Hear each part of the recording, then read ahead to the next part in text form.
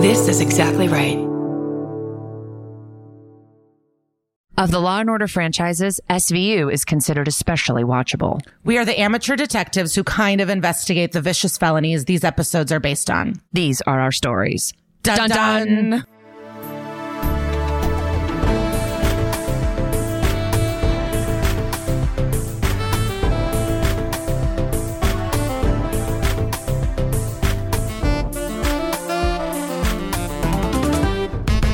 Hi and hello. Welcome to That's Messed Up, an SVU podcast. I'm Kara Clank. And I'm Lisa Traeger. We talk SVU, we talk crimes, we have guests, celebs. It's really a jam-packed, amazing podcast. And we love that you listen to it. What's up, bitch? I have not been in the country for over 3 weeks. I'm back. I'm back in New York. Had an aggressive cab driver, and I feel right at home where I belong.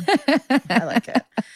But he had the worst toenails I'd ever seen, and it might haunt me forever. I'm sorry, how did you see your cab driver's toenails? Well, he put my bag in the car. Obviously, my bag is. And he was wearing a mandal. He was wearing a mandals, and it was like it was the worst. It's gonna haunt me forever. I can't. I really can't handle a bad toe. I really, really can't. Like put on a clog, sir. What are you doing? Yeah. Put on it's like a nylon. I don't know. It was bad. It was bad. Yeah. Crumbling in front of my eyes. My husband gets pedicures like regularly, and he is like, I can't believe I never did these. Like, I feel like I'm walking on a cloud, and it really has improved things. He's got good feet now. Yeah, it's nice that men have learned, like, I don't know, just get your feet done. Yeah. Yeah, we have to look at them, so. Fucking get it together. It's like the least you could fucking do. Like, nose hair and fucking toes. Just do it. Yeah. These men. I agree. I also saw something horrific in London. I don't know if you want to be horrified too or not, but it's going to live in my mind forever. See, I want to know. It's not that bad. Okay. It was unfortunately a man on the street laying down with his butt fully out, covered fully in shit everywhere, smeared shit. And there was like a crowd around him. So I went, ooh, I wonder what's going on. And then I saw him, and then a woman was helping him. But I was like, this will not leave me. So those are the things that'll stay with me. Can we put like a pickup in where I go, okay, if you're one of those people that got offended at that thing Lisa said a few episodes ago, please fast forward because this is another poop comment. And I don't even like poop humor, but nothing of this was funny. You're not laughing. You're just telling me the story.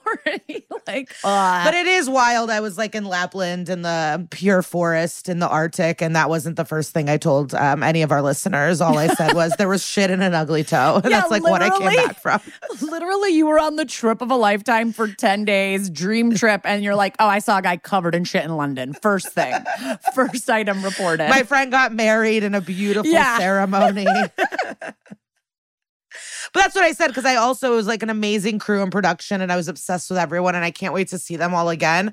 But the first story I told you was like the one person I didn't get along with. Yeah. It's like not a good brain to have. I was like, how was it? It sounded amazing. Well, this one fucking bitch.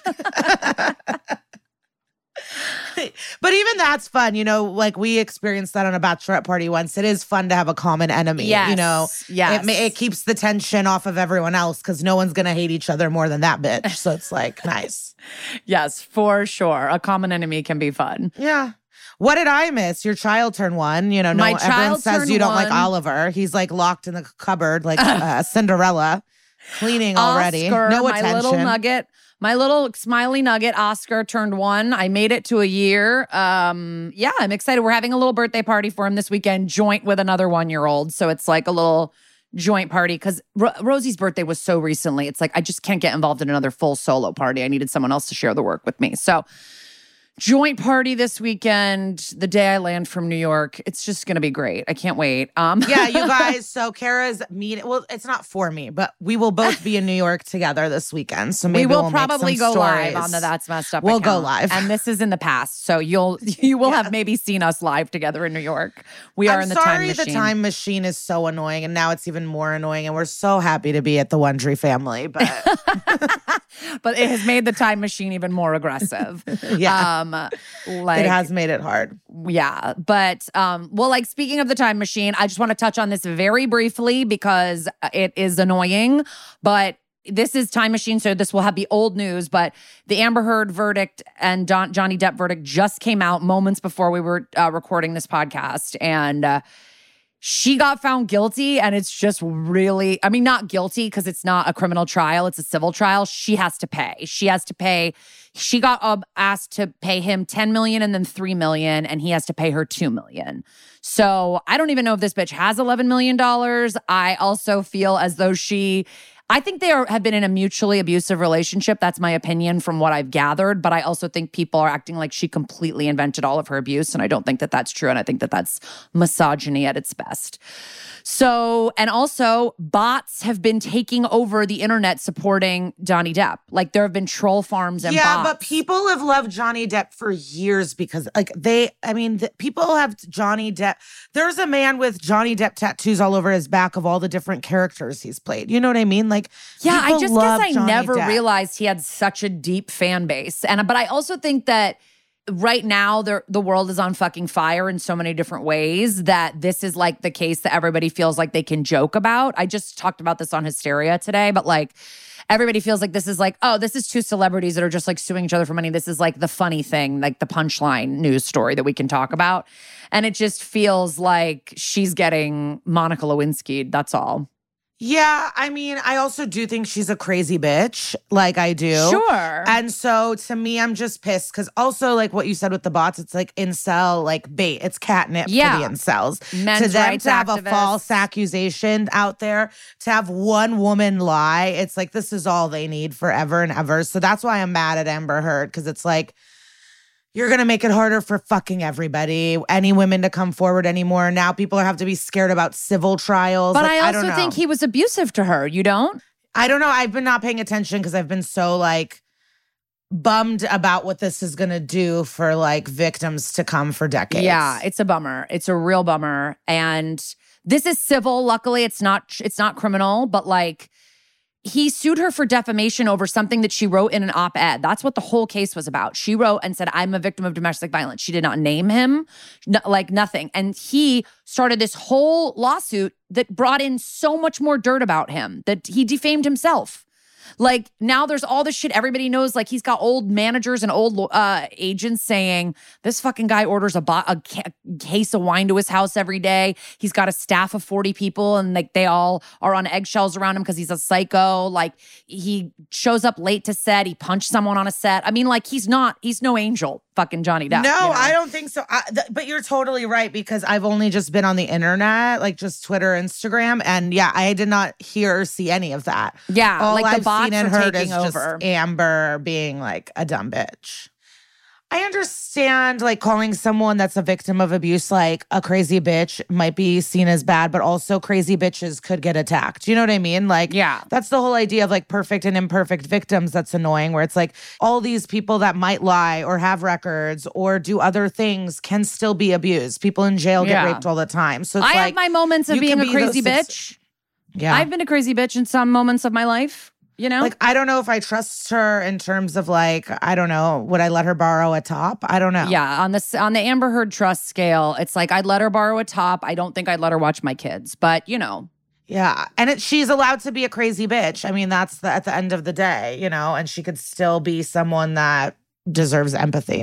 And like a fair trial justice and a fair trial, yeah. It's all. And what's wild is like everybody's making money on this. Like right-wing websites are like spending all this money to push their Amber Heard, Johnny Depp shit on Facebook. And also like Etsy people are making like, you know, justice for Johnny shit. And like YouTube people are completely pivoting their content. They're like, okay, no makeup tutorial today. Instead, I'm just going to give my hot take on the Depp Heard trial. Like everybody's just trying, and they're getting thousands and thousands of hits. Like everybody's just like obsessed with this shit right now. So I just figured we had to address it. But it feels like it's misogyny, but I also think it was a mutually abusive relationship and that she's not completely innocent, but that it has been a victim, in my opinion. Yeah, I just am scared what this will do forever. Like, I'm just so annoyed to sit at any comedy club ever again and this topic come up. Like, it's I know. just good. It just like makes life. So I hear exactly what you're saying. Well, because even so I just went on Instagram. Obviously, it's a tick, and I'm addicted. And it was Whitney Cummings live with Tiffany Haddish, and she was saying the craziest shit. I was like, I have to log off because I also caught it in the middle. But Whitney was pretty much saying like, you need to think twice before you come forward because then your name's going to be associated with this person forever, and you need to pick your battles. And anytime you get abused, you better write it down, send an email, tell a friend, because that's what you need, and it sucks. But you need evidence, and you need to realize if it's worth it or not to come forward because of your name, and you'll always be attached to this person. And I was like, oh my God. Like, shit's about, I don't know. Yeah. I'm just nervous for everybody else forever. And it's always like one step forward, 80 steps back constantly. Yeah. Because even like years ago, I got into an argument with a bunch of comics and they were talking about the few women that lied about Bill O'Reilly. I was like, but didn't dozens of them tell the truth? Yeah. I'm like, why is that not more worrisome to you? But that's because they're all rapists. So they're like nervous. But I don't know. So it might be something I skip in terms of being super invested in. Oh, yeah. I mean, and no one will talk about it in 2 days. I just feel like this woman's life is probably like going to be, who knows? Maybe she'll sell a book and that'll be the money she has to pay Johnny Depp. Who knows? But on Hysteria today, after we talked about this fucking train wreck for a while, we also did our Sanity. They do a thing called Sanity Corner. And I talked about All Star 7, which is bringing me a lot of joy right now. You just got back and you were able to, because Lisa has not quite negotiated the world of a VPN. So when she's abroad, she doesn't have the access to all of her. Famously, she thought a VPN was a stick. So, we definitely have to give her a little. So she hasn't been able to tune in to what I am finding to be a delightful fucking season of television. Oh, yeah. I mean, I'm only in the first episode, but obviously already cried when Shea Coulee and Naomi Campbell had the moment. Naomi Campbell's eyes turned wet and I was like a puddle. And then Jada's crying. Is she good enough or not? And that's actually where I paused to get on to our lovely little Zoom recording. It's just everybody is excellent. It's like, we watch these seasons and there's like 3 or 4 fillers at the beginning and you're like, okay, let's get to when we get to the like, you're not really going to be that competitive. And like everybody's good.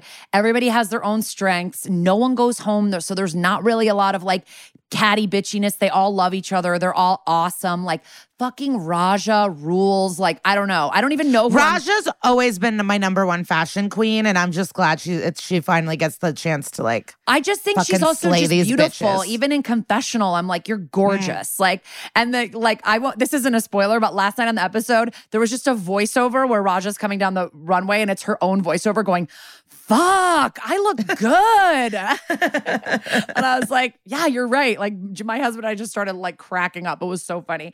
But yeah, everybody's great. I love Jinx. I don't know who I'm going for. I think I'm going for either Raja or Jinx. And I think that's just because they're farther back for me. Like they're more classic, but like, I don't know. I think everyone thinks Jinx is going to win. So we'll see. But I do want, it would be fun if either Trinity or Monet took it just to settle the score. Trinity and Shea are like also amazing competitors. Like they're really. Well, Shea to me, I mean, I'm only one in, but like her confessionals are so funny and so like snappy and to the point and clever. And I'm like, I cannot believe we get to talk to her. Like, I know. It is really shocking that Shea has taken a love for us because I don't know if we're worthy of it. I'm not sure. No, but what I watched in the UK, their Drag Race is on Netflix. So I just rewatched 5, 6, 7, and 8. Like, while I was in bed. Yeah. Oh, so one of my favorite things in life are people doing impressions of me and like especially non-Americans because the accents are so good. But my friend Emma did the best impression of me. She's like, your stories are always one eye open. And it's just you going, I don't know if I'm going to make my flight. We'll see. I made my flight. Yeah, like your bed ones where there's a little bit of eyeliner on there and one eye's open. They're so funny. That's and then really funny. One of the nights in Finland, I shared a room with a DT, an Indian comic who's incredible. But I sleep with a laptop. And then she, the next morning, got up and she's like, you need help. She's like, you're fucking sick. BoJack Horseman, the saddest episodes. I go, what are you talking about? She goes, when Sarah Lynn dies, that's what you're sleeping to? Just the most tragic episodes of television. I'm like, I don't know. And she goes, I woke up in the middle of the night and she's like, I slowly closed your laptop so quietly. And she said that I woke up like, what's going on? Like I fully woke up that I needed the laptop, and she's like, you're a sick person. Laptop is your noise machine, like for my children. Yes. Like they need a white noise machine, and that's your white noise machane. So those are like the two. Oh, I had caviar pasta. Now I'm like, have you eaten anything good? But when I'm back in LA, we're going to San Diego. Fuck. I want Bell's Bagels so bad. I guess I'm in New York. I will say, I'll tell you this off mic. It's kind of boring. What'd you have? No, tell me. No, I just tried this new place that's in our neighborhood that's been saying it was going to open for like 2 years. I think you know what I'm talking about. I don't want to name it. Is it a drug front or not? Well, it's not a drug front, but they need to work out some kinks. I'm going to go back in a few months when the kinks are worked out. What's the kink? First of all, it's a place that serves slices. They give you a buzzer. I'm like, I shouldn't have to wait for heat it up and give it to me. Like Sbarro has mastered this. Like, give me the piece. And then I got a pizza bagel that was just like, but like I am going to try it again in a few months. I just feel like it's cute and like they have a great salad. I know that's like not really a selling point for like a full pizza place, but like, yeah, we can cut this. This is like a review of a local I don't place. think it's that bad. I don't think it's boring. I think people need to know about bagels and slices that we're into and not into. I had for the first time reindeer tongue. Oh my God. Ate moose. Yeah. I definitely haven't had anything remotely cool, but like that's amazing. A lot of whitefish. I mean, I went fishing. I fully like helped a fisherman like nets in the lake on his little boat, and I was like pulling fish out, and he was bopping him on the head to like unconscious, and like some of them were still flopping in this bucket and in the water, and like I thought I'd have feelings for them. Like I am a compassionate person that does like animals. I felt nothing for these fish. They were flopping for air. If it's not a pig decorating its own barn, you're not interested. I bled a fish out. He held it and I stabbed it in its neck as blood poured out, and I felt nothing. You went full Yellow Jackets over in Finland, huh? I did. Well, because it's like I either Paris Hilton and go, I don't know, or I fucking act respectful and do the job with these fishermen where it's like, this guy's had this fishing company since 1987. You know what I mean? Like, so to me, I was like, I'm just going to do what they do. I'm not going to like be offensive. But then I also had to question like what's wrong with. I felt they were looking at me in the eyes. A little bit different. I mean, I'm a pescatarian. I don't know. Fish don't make any noise. It's not like they're like no, like as you know, like I don't know. Just swarming around. But it felt great. I was just like grabbing these fish with my bare hands as they flipped and flopped in my hand. I mean, it was. I challenged myself. I cannot wait to like fucking crash in a plane with you and you keep us alive by catching fish with your bare hands. It's going to be amazing. Well, yeah, I'm going to get a knife soon. Yeah, fuck yeah. Just don't forget to put it in your checked luggage. My fucking crazy dad always goes through security with a knife on his belt and forgets. Oh my God, there was a little dog training at the airport today, learning how to be a drug dog, but it kept harassing people that like might have just had lunch, you know, because it was a dog that was training. And I was like, you're like panicking a lot of people right now. Can you take your puppy away? Like this old couple was having a heart attack. Oh my God. Watch the old couple just had so much Coke strapped to the inside of their shirts. No, but one of the other comedians I was with, the park rangers gifted her an axe, but she's also like from South Africa, not a citizen, like all of these things and with an axe. And she did get held in customs for a while. Oh my God, because of the axe? I didn't ask because I didn't want to message her just in case they were going to use her phone. Like I didn't know how deep it was going to go. So I was like, I was like, we can't message her about the axe. You thought so many steps ahead. I love it.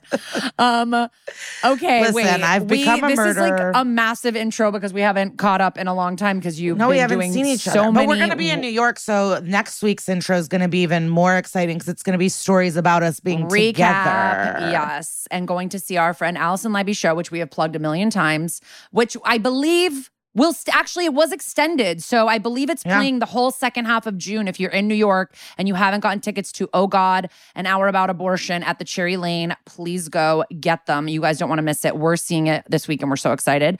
A couple more little pluggy plugs. I am going to be a guest on another Exactly Right podcast called Parent Footprint, which is a podcast about parenting. If you're interested, the host is Dr. Dan, and he is really charming and lovely to listen to. And we just talked about parenting and stuff, and we had a great time. And that comes out on June 16th if you're interested on the Exactly Right Network.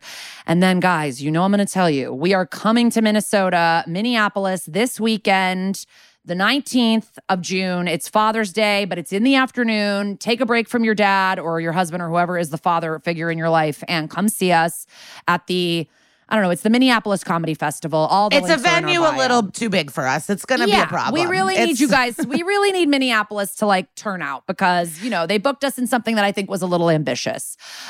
Where they didn't book us in a place that was ambitious was Chicago, and we are almost sold out. We are very likely going to be sold out on the 20th by the time this episode comes out, but I believe there's still a few tickets left for the 21st. That's a Tuesday of June, 21st of June. Come see us at Zany's downtown. And yeah, our bio has all on Instagram has all of, or that'smesseduplive.com actually is where you can find all of our tickets. In my hometown, bitch. Also, this is old news, but new news, but we did get reports from a costume department person from Law & Order SVU. Or no, she may be a PA. It was a friend of hers who worked there. Like, so the listener why don't you asked take her over? Friend. Well, a listener asked their friend who works in the costume department, like, is there anything to this whole purple thing? I listened to this podcast where they're obsessed with the fact that everyone's always wearing purple, and we know it's the color of domestic violence, and there's all these other theories everyone has. And the woman that wrote back from a costume department was like, literally no. Like, there's nothing to that. Like, a lot of times because it's so dark where they shoot, certain colors like teal or red will show up as purple, but it's not a conscious thing that they're doing, and it's not about domestic violence. I guess that's just a coincidence, and we're all colorblind. I don't really know, but that's that on that. That's the costume tea, Hunty. Yes, Hunty. Did you see the video of Gigi Hadid and Emma Chamberlain on the red carpet of the Met Gala talking like two gay men from like 2 years ago? No. It's like pretty funny. It's she's just like, oh my God, I saw you and you slayed. She goes, I slayed, major slay. You're a major slay. Oh, I did see this. I did see this. I don't think I knew it was Emma Chamberlain, but I saw Gigi doing that. Wait, we have, speech. oh my God, Kravis, the wedding. I mean, we have to go. I don't know what to do, but do you have any thoughts on the Kravis wedding? I don't know what it is, but I'm happy for those two. Me too. Whenever I see their posts, I'm like, the Kardashians in general, I'm like, enough. But like those two, and Kourtney has always been the most boring one to me. And she looks like, she seems like she's dead to me all the time. Like her eyes are dead, her voice is dead. And she seems a little bit more alive with Travis. And so I like that. I want them to live and be alive together. I watched his architectural digest on YouTube, and I always love when celebrities think things that are very regular are only special to them. So he was like, yeah, we're just so in love, and we really go all out on Christmas and our birthdays. And I was like, yeah, that's like a very normal thing to do, to just like get your partner a nice gift on a holiday on their birthday. It's like, tell me you're going all out on Flag Day, bitch. I want to hear something different. So then he goes, yeah, she was holding this candle and was like, you gave this to me 3 years ago. And he's like, we're just so connected. And I'm like, you're just so cut off from the regular world. Like, you're truly a regular couple, but it seems sweet. And they like their kids all like each other. I just wish the best for them. Yeah. Yeah. Because I don't care about that Kardashian. Oh, I do have fucking gossip, but I don't know if it's mine to tell. And he seems like a good guy because I saw him doing a makeup tutorial with like his teen child. And I thought that was really sweet. Like, she was doing a tattoo cover up on him and he was like her model. And I thought that was really cute. So I think he seems like a good guy. Anyway, let's start this. We could talk about God. We have to literally be like Race Chaser, where we start a separate podcast called Hot Goss, where we just talk about other shit that doesn't have to do with Drag Race. You know what I mean? Like, they do a podcast where they just talk about their own shit. Yeah, that's what we have to do. From Sex and the City, just like that, Che is on the cover of a magazine. Did you see that? Saw all the fashion. Che is back in the fucking zeitgeist, babies. All right, let's start this episode. We've got a good one for you guys. Don't move a muscle. Okay, so we are covering today Stolen, Season 3, Episode 3. Exciting. This is very close to 9/11 episode. I just realized the air date is 10/12/2001. And okay, the episode opens in a grocery store, and this new mom is like carting her baby along with her, and she asks the stock boy, like, where's the baby formula? And then she leaves the cart with the baby in it at the top of the aisle. And I don't really have a problem with that. It's just there's no reason for it. Like, she walks over to a place where there's so much space to park a grocery cart and starts loading up formula into her arms. And it's like, it's not like it was a weird corner where you couldn't fit the stroller. So she leaves it at the top of the aisle. And I get it that this is a cold open of a television show and we have a tragedy to get to, but it just seemed weird to me. And then she gets all this formula and she starts walking back to the cart, and dun, the baby is gone. She's like, Emma! She drops all the formula, starts screaming, my baby, someone stole my baby. And then we cut to Benson and Stabler on the scene, getting the rundown from a uniformed cop. The baby is 6 weeks old. It's very young. Emma Darachek. And Stabler's immediately blaming the mom. And I know I kind of did as well. But he was like, 1 second's all it takes. But mine was just like logistically, I really don't have a problem with leaving a baby for 2 seconds. But I guess someone could take them. And that's what this episode is proving. And Stabler's like, oh, no, sorry. I wrote a note where I was like, okay, Stabler, you never answered a call from Liv while you were watching Dickie at a supermarket. Like, ease up. And then they're searching the whole store, and the mom has checked all the other babies that were in the store, and none of them are her baby. And then a uniform shows up and is like, the motor vehicle office down the street just found something in the ladies' room. And it's like, this is the second episode we've done recently where SVU likes to act like the DMV is helpful. Like, I just cannot believe that the DMV is like, hey, we found some clues in your case, like right as it's unfolding. But we love a good fiction. So in the bathroom of the motor vehicle office, they find baby's clothes, an eyedropper, and some capsules, and Liv identifies the drug as Librium. And she thinks that they just like watered it down and gave it to the baby to be quiet. And they also find a baby's pink bow with a lock of hair cut off. And it's like, you can just remove the bow. Like, most babies have pretty short hair, and it's not going to really give away the gender or the sex, excuse me. Like, it's weird. So anyway, yeah, it's just all babies weird, look the same. Yeah, like you could just take the bow out. I get the bow as an identifying thing. And they're like, so there's this creepy like little lock of baby hair that's being sort of passed around, and that's the credits. And we're like, where's this fucking baby? This is stressful. So back at the store, the mom, Michelle, is like, how could this happen? And I looked her up because she looked so familiar to me. And her name is Carrie Green. And she was in Goonies. She was in Summer Rental. And she was in the movie Lucas, which were like big movies that came out for me like around the same time. Like, I remember watching Lucas all the time.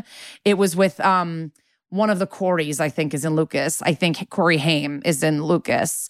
And she just had a few years of being a teen queen in movies, and now she just like doesn't act anymore. But this SVU, I think, was her last thing that she did.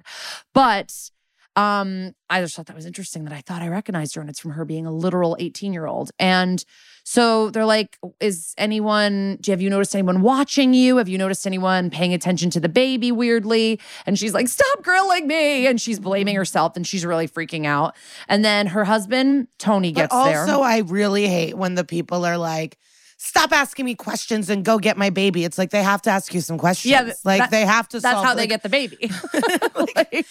It's such a trope of like, why are you wasting your time talking to me? And it's like the one witness, the one person who was there. Completely. We got to ask you questions. Completely.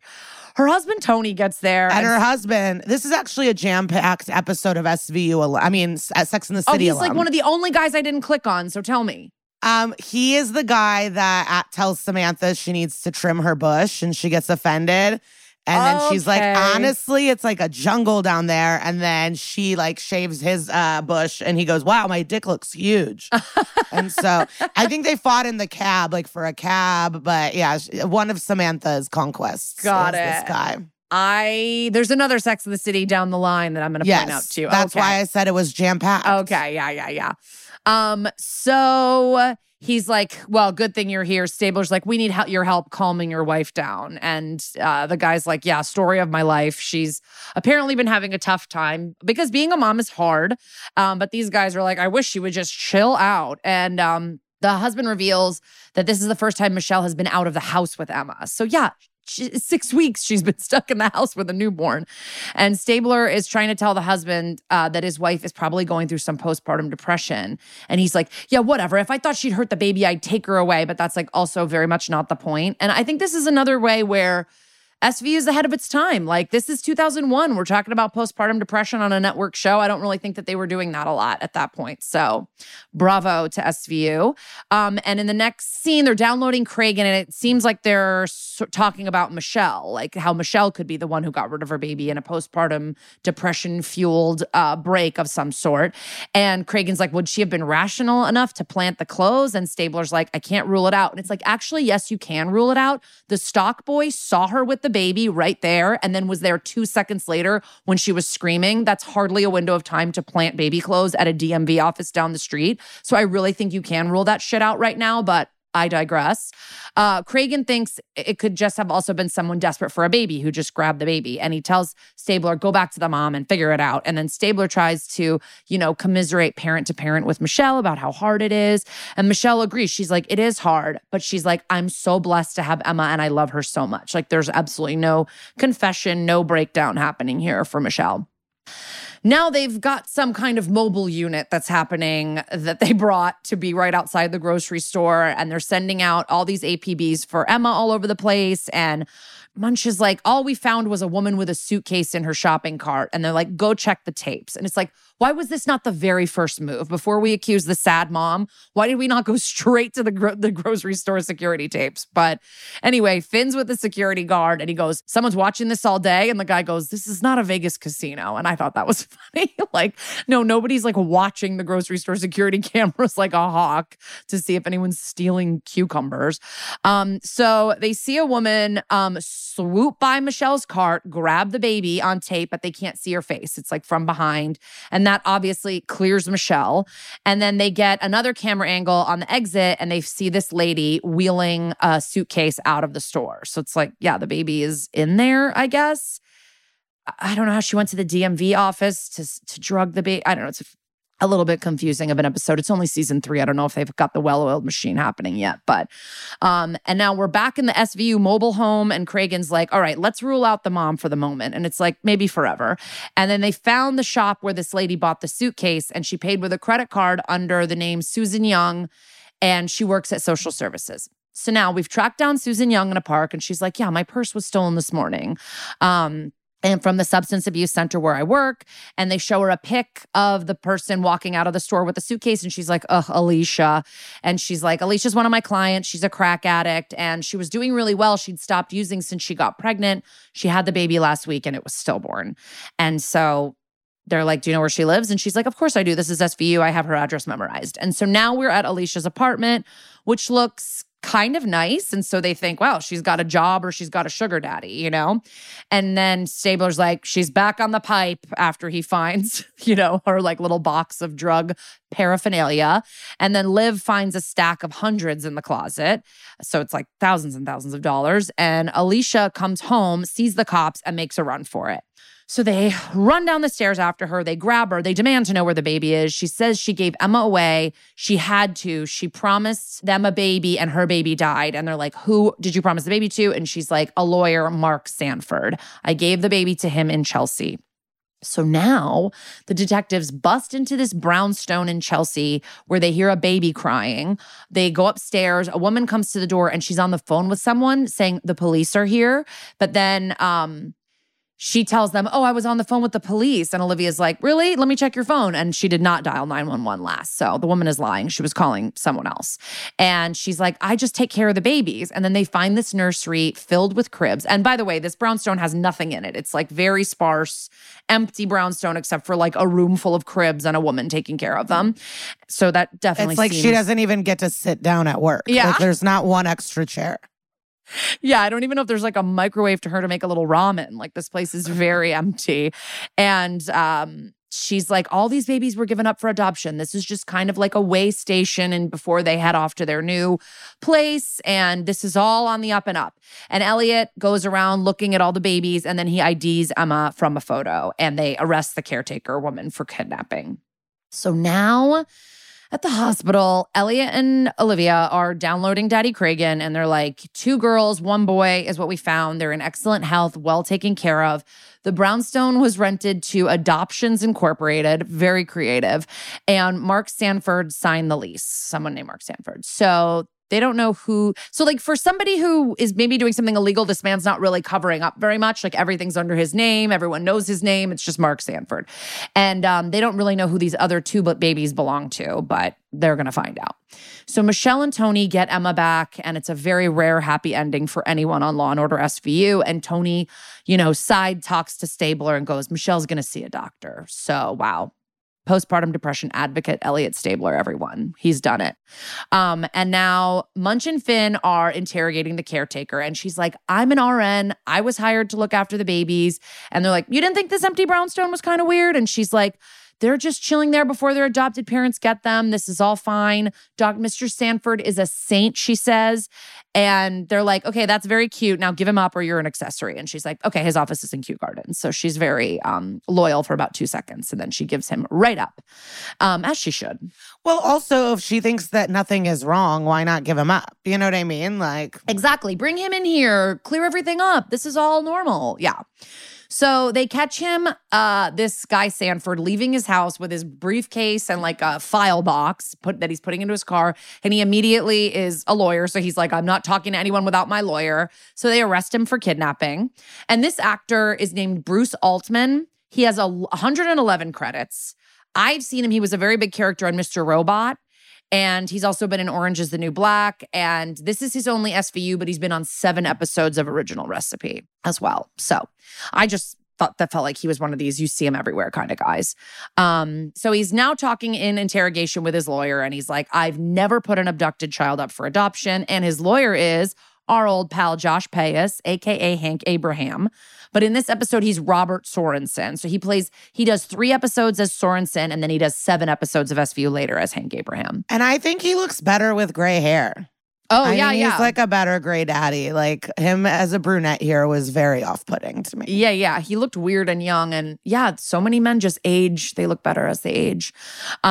And so he's like, listen, Alicia gave a baby to me 2 years ago. She hit me up again when she was pregnant again. I had no reason to believe that the baby wasn't hers. Like I've had one successful adoption with her. And they're like, oh yeah. And then you also like load her up with cash so that she'll give you her babies or whatever. And he's like, that's for expenses and medical fees.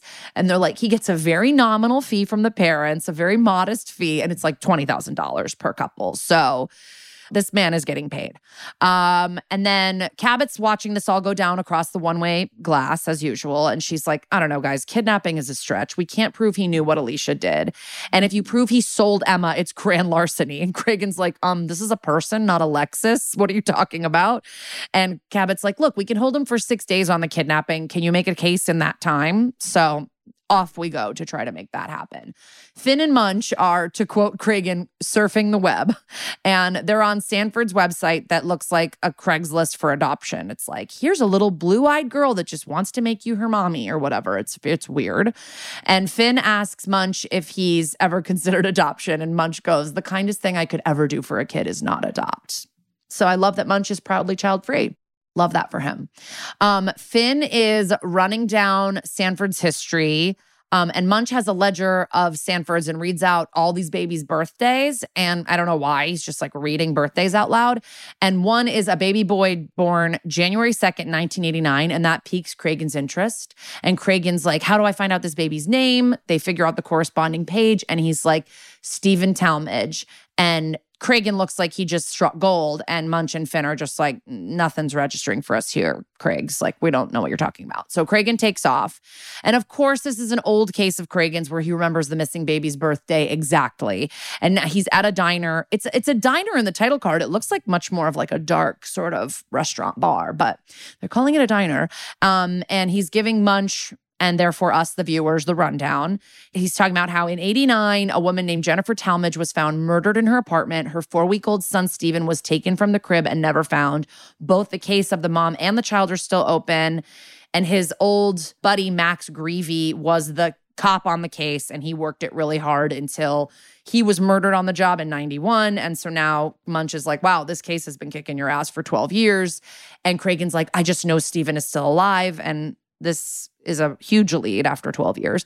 And he's like, yeah, Jennifer Talmadge's parents used to call me once a year on Stephen's birthday for updates, but the calls stopped 3 years ago. So he's like, Munch, I really need your help with the case. And Munch is like, all right. So Cragen shows up at a front door. And when it opens, the woman goes, oh my Lord. She is so happy to see Captain Cragen. And this is an actress named Celia Weston, who you've seen in everything. I think most recently she was on The Thing About Pam on NBC with Renee Zellweger. And their house is really big and old and like handcrafted look. It's like a cool sort of like, it looks like it would be in like Vermont or like Massachusetts or something, but it's probably in Hudson River Valley, New York or something. And so they bring Cragen upstairs to show him Steven's room. And they're like, we celebrate all his birthdays. We buy him presents every Christmas. And the room is like a full toy store.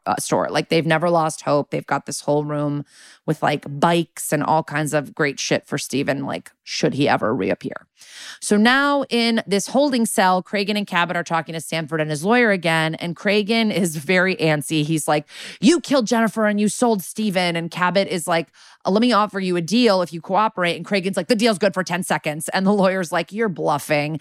And Cragen's like, nah, I'm going to nail your ass to the wall. And then he bounces out of there. And Sanford and the lawyer look kind of concerned, but it's like they barely gave them a second to consider a deal.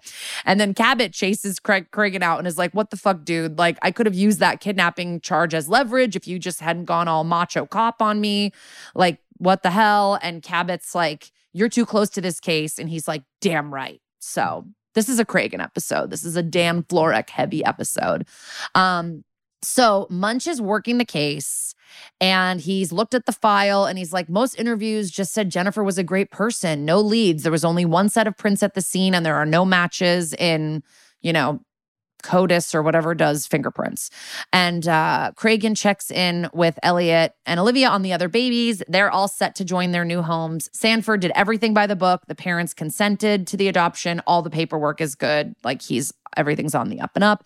They do find out that Sanford is triple dipping. He basically tells 3 families he's got a baby for them. And then he tells 2 of the families the mom changed her mind and keeps the money. And that's $30,000 per couple. So he's making $90K per baby.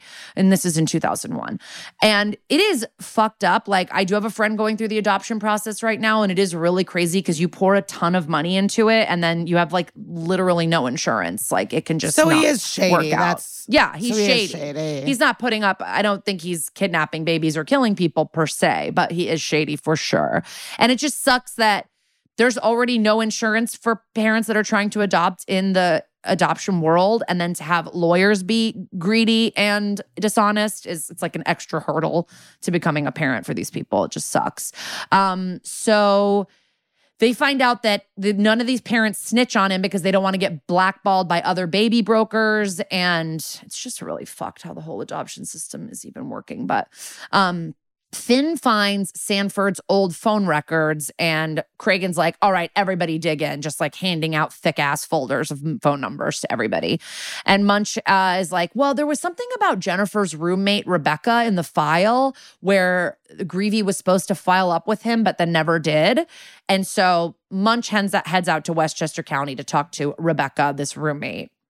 This seems insane that you would not talk to her college roommate. And she said that Jennifer had one boyfriend, a guy named Rob. And Rebecca knew he was trouble when he walked in. I'm not allowed to sing that, but I think you guys know what I'm saying. And she had seen him walking around campus with another girl. So she knew he was a two-timer. But she was like, Jen was naive. He was her first. They went out for 2 weeks before he broke up with her. And then they're like, did he give a reason? And she goes, guys never do. Okay. And then she says, did you know she was pregnant? She's like, yeah, she couldn't really hide it. And she knew Rob was the father. And she tells them, yeah, his name was Rob Cook. So this woman has all this fucking information and has just been sitting there for 12 years just knowing who the father of this murdered woman's baby is. And they definitely would have found out who the father was in the first investigation. Like they would have figured that out somehow. Emails, phone calls. Like they would have figured out who impregnated her because he would have been a suspect. So it's really... Well, they only dated for 2 weeks. Yeah. So if she's pregnant 9 months later, it's like, yeah, they should have talked to the roommate, but it wasn't like And the roommate's obvious. the only one that knows about Rob? I don't know. It just doesn't seem like... 2 weeks. They only dated 2 weeks. I know, but you're in college and you're like, you've got like I don't know. I just feel like you wouldn't, not one friend would know that. Like a bunch of my friends would know if I was dating someone for 2 weeks, or even if I hooked up with someone one night, a bunch of my friends would know probably. I don't know. But I just think that something about who the paternity of the father would have come up in the investigation, and it's just kind of strange. But Rebecca said, oh yeah, they're like, oh, did she ever let the father know? And Rebecca goes, yes, she sent him a letter. So now Munch and Cragen journey back to the burbs where they find Rob Cook playing catch with his sons on a grassy lawn. It's very Pleasantville. And the actor is David Aaron Baker, who's playing the father, and he's been on another SVU called Infected. I don't recall that right away, who he was or what that episode is, but he's a Law and Order. He's a Dick Wolf standby. He's been on Original Recipe, Criminal Intent, Trial by Jury, and 2 SVUs. So this man is in Dick Wolf's Rolodex, and he was also in an episode of Sex and the City as Ted, in an episode called Secret Sex, and he's a sports doctor who Miranda fucks, and he likes spanking videos. But you knew that, right? Yes, I do remember him. I just remember her punching him by accident. I just remember that part. I don't know if I remember the spanking videos. So they want to see a birth certificate for his son because his son is around the age that Stephen Talmadge would be. And Rob Cook says, my wife has it, my ex-wife. She's in Mayapack, and we were recently divorced. And they tell him, this is about Jennifer. Her son disappeared, and we think you're the father. So now they are in interrogation with him, and he's like, yeah, I read about Jennifer in the paper. I didn't think the child was mine. We only slept together like one time. And it's like, I guess you don't know how pregnancy works. And Munch does back me up on that. And he's like, yeah, it just takes one time. So again, completely to me unbelievable that they would not have talked to this man. But I guess you're right. It has been 9 months and they only dated for a short amount of time. But just to me, they're saying that this man, Max Greevey, worked this case for years like it was his own child. And so I'm like, yeah, he should have talked to the roommate. He's a dumb bitch. But in terms of like lots of people know or like who it was, it seems like she didn't have friends and was naive, and I don't know. That makes sense to me, but the roommate of it all does not make sense. If I were the roommate, I would have gone to the police and been like, did you guys ever talk to Rob Cook? Like, did you talk to the father of the baby? Like, if my friend from college got murdered, but it also seemed like their friendship was weird because they were like, were you guys close? And she's like, we were roommates. It was weird. So he's like, listen, Jennifer was a rebound girl for me. Like, I was on the outs with my girlfriend, Linda. I did not kill Jennifer. I did not know she was pregnant. I never got a letter. He's like, I broke up with Jennifer because Linda told me she was pregnant. And this guy has clearly never even glanced at a condom. And he says, we got married as soon as the semester was over, and that's Brandon, our son. And that kind of explains why he has this baby that's similar age to the missing boy. So now we're with Melinda, who is swabbing the son, Brandon, while his mom, Linda, is like, oh, do we have to all do this? Like, this is, you know, she's that woman who's very much like against finding out who killed someone. And then she bickers with Rob about how he couldn't keep it in his pants. And Rob is like, we were kids. Like, you need to let go of this thing that happened 12 years ago. And then Linda refuses the swab and wants an attorney. And then they threaten her with a contempt charge. So she just does it. So back at the precinct. Well, no, she has like a killer line. Hold on, I wrote it down. She goes, I do have contempt for this or something. I have plenty of contempt for this. Yeah. Which I thought was fun. Yeah, I looked her up and was like, oh, she seems like a kind of like plays a good bitch. Like, who is she? And I don't think she's really done much more acting, but.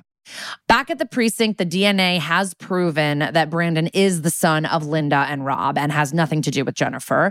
And then Finn finds something, Stephen Talmadge's adoption papers signed by his mother.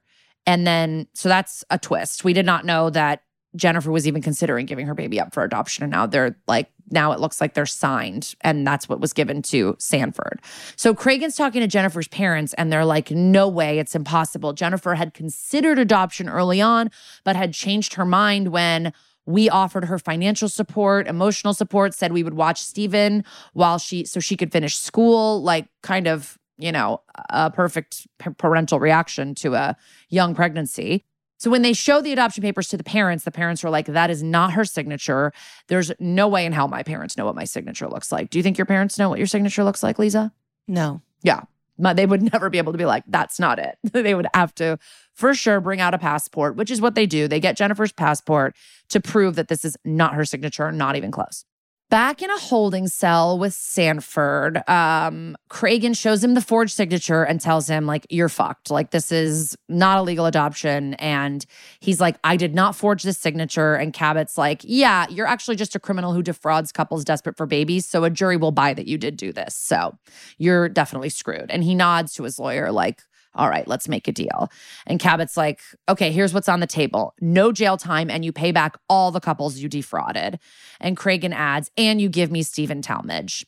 And he says, okay, a woman came to me with a baby claiming to be his mother. She had the original birth certificate. I had no idea she was a fake. And then I saw Jennifer's pic in the paper, but I couldn't risk going. And they're like, but you couldn't risk going to the police because you're a dirtbag and a criminal. And he was like, yeah, pretty much. So like, you could have left him at a firehouse or something, but instead you like put him up for adoption when he had family out there and you just wanted money. So it's pretty fucked up. Cragen demands the adopted family's information. So now, again, we're in the burbs. This is a very in and out of the city episode. Cragen rings the doorbell and we're at the little sign on the door says like, welcome to the Blakes. So we're at the Blakes house. And inside there's like a bunch of boys in baseball uniforms because apparently that's what everyone's doing out there is playing baseball, America's pastime. And the mom comes downstairs and is like, boys, Tyler, go outside with your friends, and welcomes the cops in because I guess in this universe, everyone loves the cops. And Cragen looks at Tyler like they share a look when he leaves. And so like, yeah, this is clearly Stephen. And the mom confirms that Tyler was adopted by Mark Sanford. And after they tell her, she is really, really upset. She's like, what am I going to tell my husband? What am I going to tell Tyler? And then we see that Tyler's standing outside the kitchen and he's listening to this whole thing. And he looks like his entire world just blew up because it basically did. And she calls for Tyler to come into the kitchen and he's like, I'm not going. And they're like, you're not in any trouble. And his parents are like, we'll go together. Or his mom says, we'll go together. So it's just really sad because this kid just seems like he's living a nice little life. And now these cops blow in to ruin everything. And so now we've got Cragen and Rob Cook are looking at Tyler through the one-way glass. And he's confirming to Rob, like, yes, Tyler is your biological son. And Cragen's like, he's had a good life. They raised him as their own child. And Rob's like, but I'm his father. He belongs with me. I never would have abandoned him. And I sort of hate this guy, even though they try to act like all the sides are right on this one. I don't like this man. I hate him too. And there is a good point later on the stand where I'm like, okay, good point. But like, let him live with his parents and then you can see him when you want. Yes. And you can hang out and be a part of his life and grow a relationship. But just to like steal this kid from his life is insane. Yeah. His friends, his home, his parents. Like, I hate this man too. Especially like the age of 12, like 12 to 18, like those years are so like, it's selfish. To have no relationship. It's so selfish. Like it's like really, he's not thinking of the kid at all. He's No. thinking of himself. No, because it's like, I don't know. I'm judging that they're all in New York suburbs. It's not like anyone lives across the country or anything. You could definitely arrange some kind of visitation schedule where you like build a relationship like you're saying. It's crazy. Yeah, go to medieval times, go to his games, have the boys do play dates. Like you could be a part of his life. You don't have to snatch him as your own. I hate him. And just like, and also the 2v1 aspect of moving in with two brothers is so like fucked up too. So, Cragen is explaining what's going on to Tyler / Stephen's adoptive parents. And they're like, we didn't do anything wrong. Like, he's our son. We've raised him. And Cragen says, yeah, but Tyler's father never consented to the adoption. So it's nullified. Like, that's it. And they're really, really sad. And they're like, you can't take him away from us. He's only ever known our home and us as his family. How can you do this to us? And like, honestly, Cragen, I'm just mad that your old pal Greavy didn't do enough to find out like who the dad was because this all could have been avoided. But 12 years. Cragen, I know.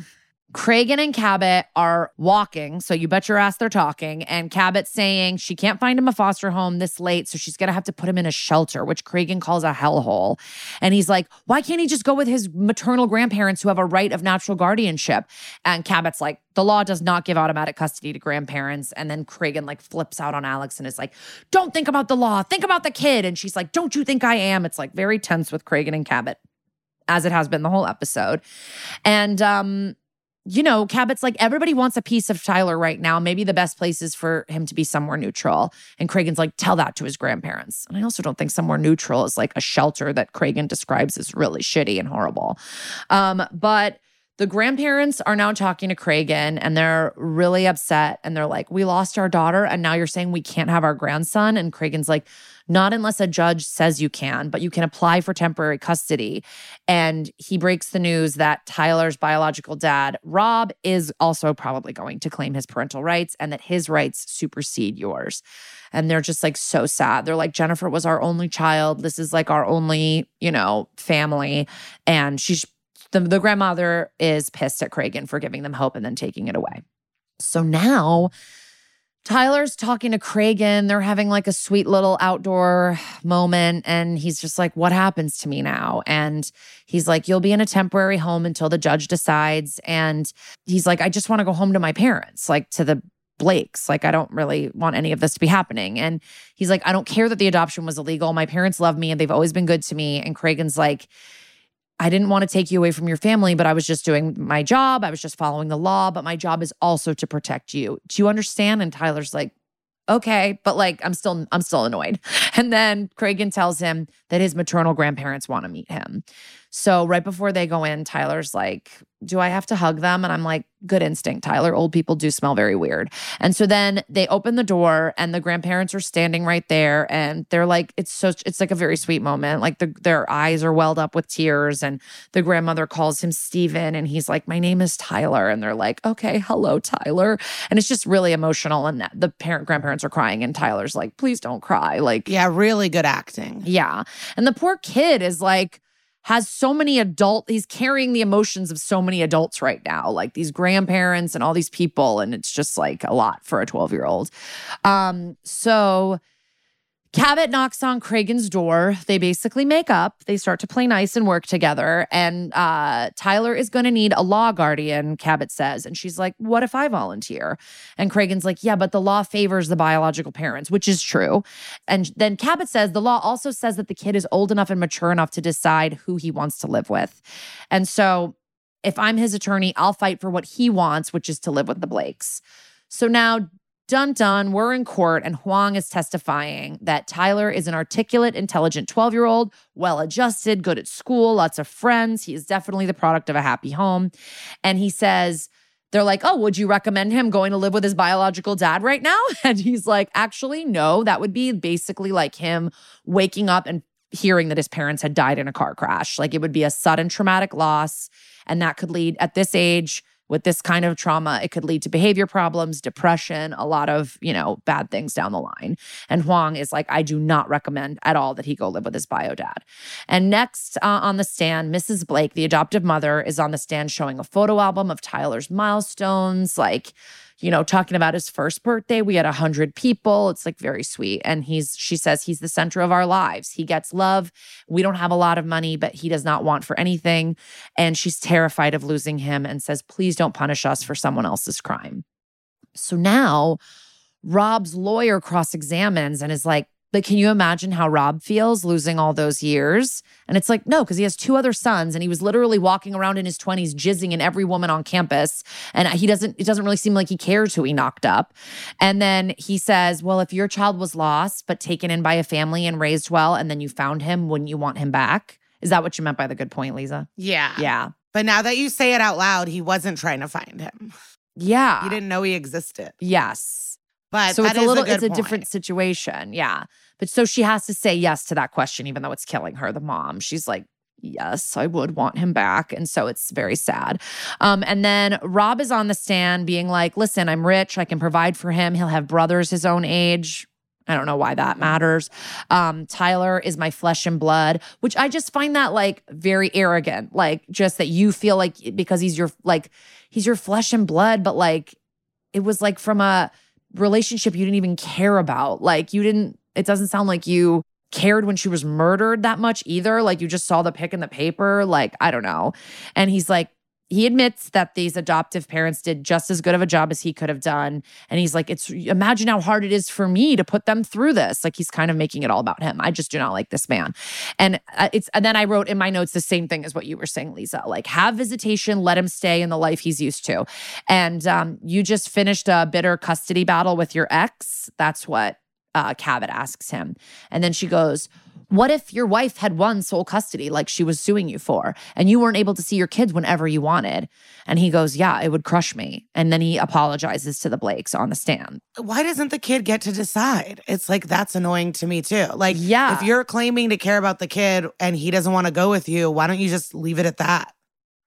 It's like about this guy. Yeah. Yeah. Because I think the grandparents would be chill. I think the grandparents would just be happy to be in his life and not like, Yes. you must move into this room. Like, I think they would be Right. chill. Right. So it's just this like guy who's doing this all. Yeah, I just hate this situation. It's terrible. So in Cragen's office, Cabot says this case is ripping her guts out because it's all good people. Again, Cabot, I don't really think that Rob is a great person. And Elliot and Olivia walk in and explain that all of Sanford's adoptions have been legit. There are no stolen babies that they can find. So this does seem like, even though this man is a crook, he's not like a kidnapper. And then Olivia's got a nice little piece of scoop. She's like, you know what? Linda, Rob's ex-wife, gave birth to her son a month after Jennifer gave birth, and her hospital roommate was a client of Sanford's. And she said that she recommended Linda to Sanford. How do they know this? I don't know how Olivia would have possibly tracked down the hospital roommate of Linda and that she remembered what she said to her 12 years ago, but that's what's happened, I guess. And they compared the signature on the adoption papers to Linda's signature on the DNA release forms. And Cragen's like, let's get Linda in here. So something's going on. The next scene is very classically lit, dark interrogation scene. Like Linda looks like she's truly sitting under like one of those old-timey solitary swinging light bulbs. And she's like, why do I care if my ex gets to keep his love child? She's very cocky and she's very bitchy. And Cragen accuses her of intercepting the letter that Jennifer sent informing Rob that he is the father of her baby. And they say, why did you ask about an adoption attorney? And she goes, I knew Rob was cheating and I didn't know he'd propose. So I just like wanted to have my options of maybe, you know, getting rid of this baby.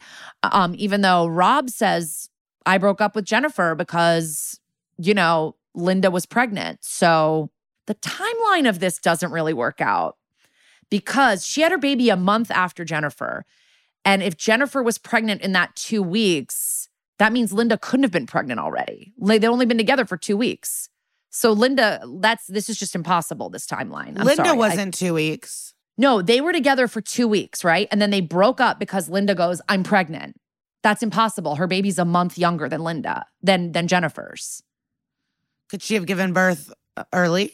Oh yeah, I guess it's possible. You're right. I guess it's possible Jennifer gave birth like a month or two early or something. Yeah, that's possible. Okay. I thought I was about to write into IMDb with the strip continuity problem. But anyway, so it is all confusing, this end. Yeah. I mean, I love the twists and turns of it all, but it is confusing. Yeah. So Jennifer's signature is on these adoption papers. They show it to her and they're like, this is your handwriting. We compared it to, you know, this other signature, like this is yours. So they go, you got the letter, you went to see Jennifer. Something happened and Jennifer was dead. So you impersonated her and you took her baby to Mark Sanford. Cragen goes, just tell me you didn't mean to kill her and I can help you. And she goes, I want a lawyer. So guilty as fuck. That's exactly what happened. Crazy twist, you know.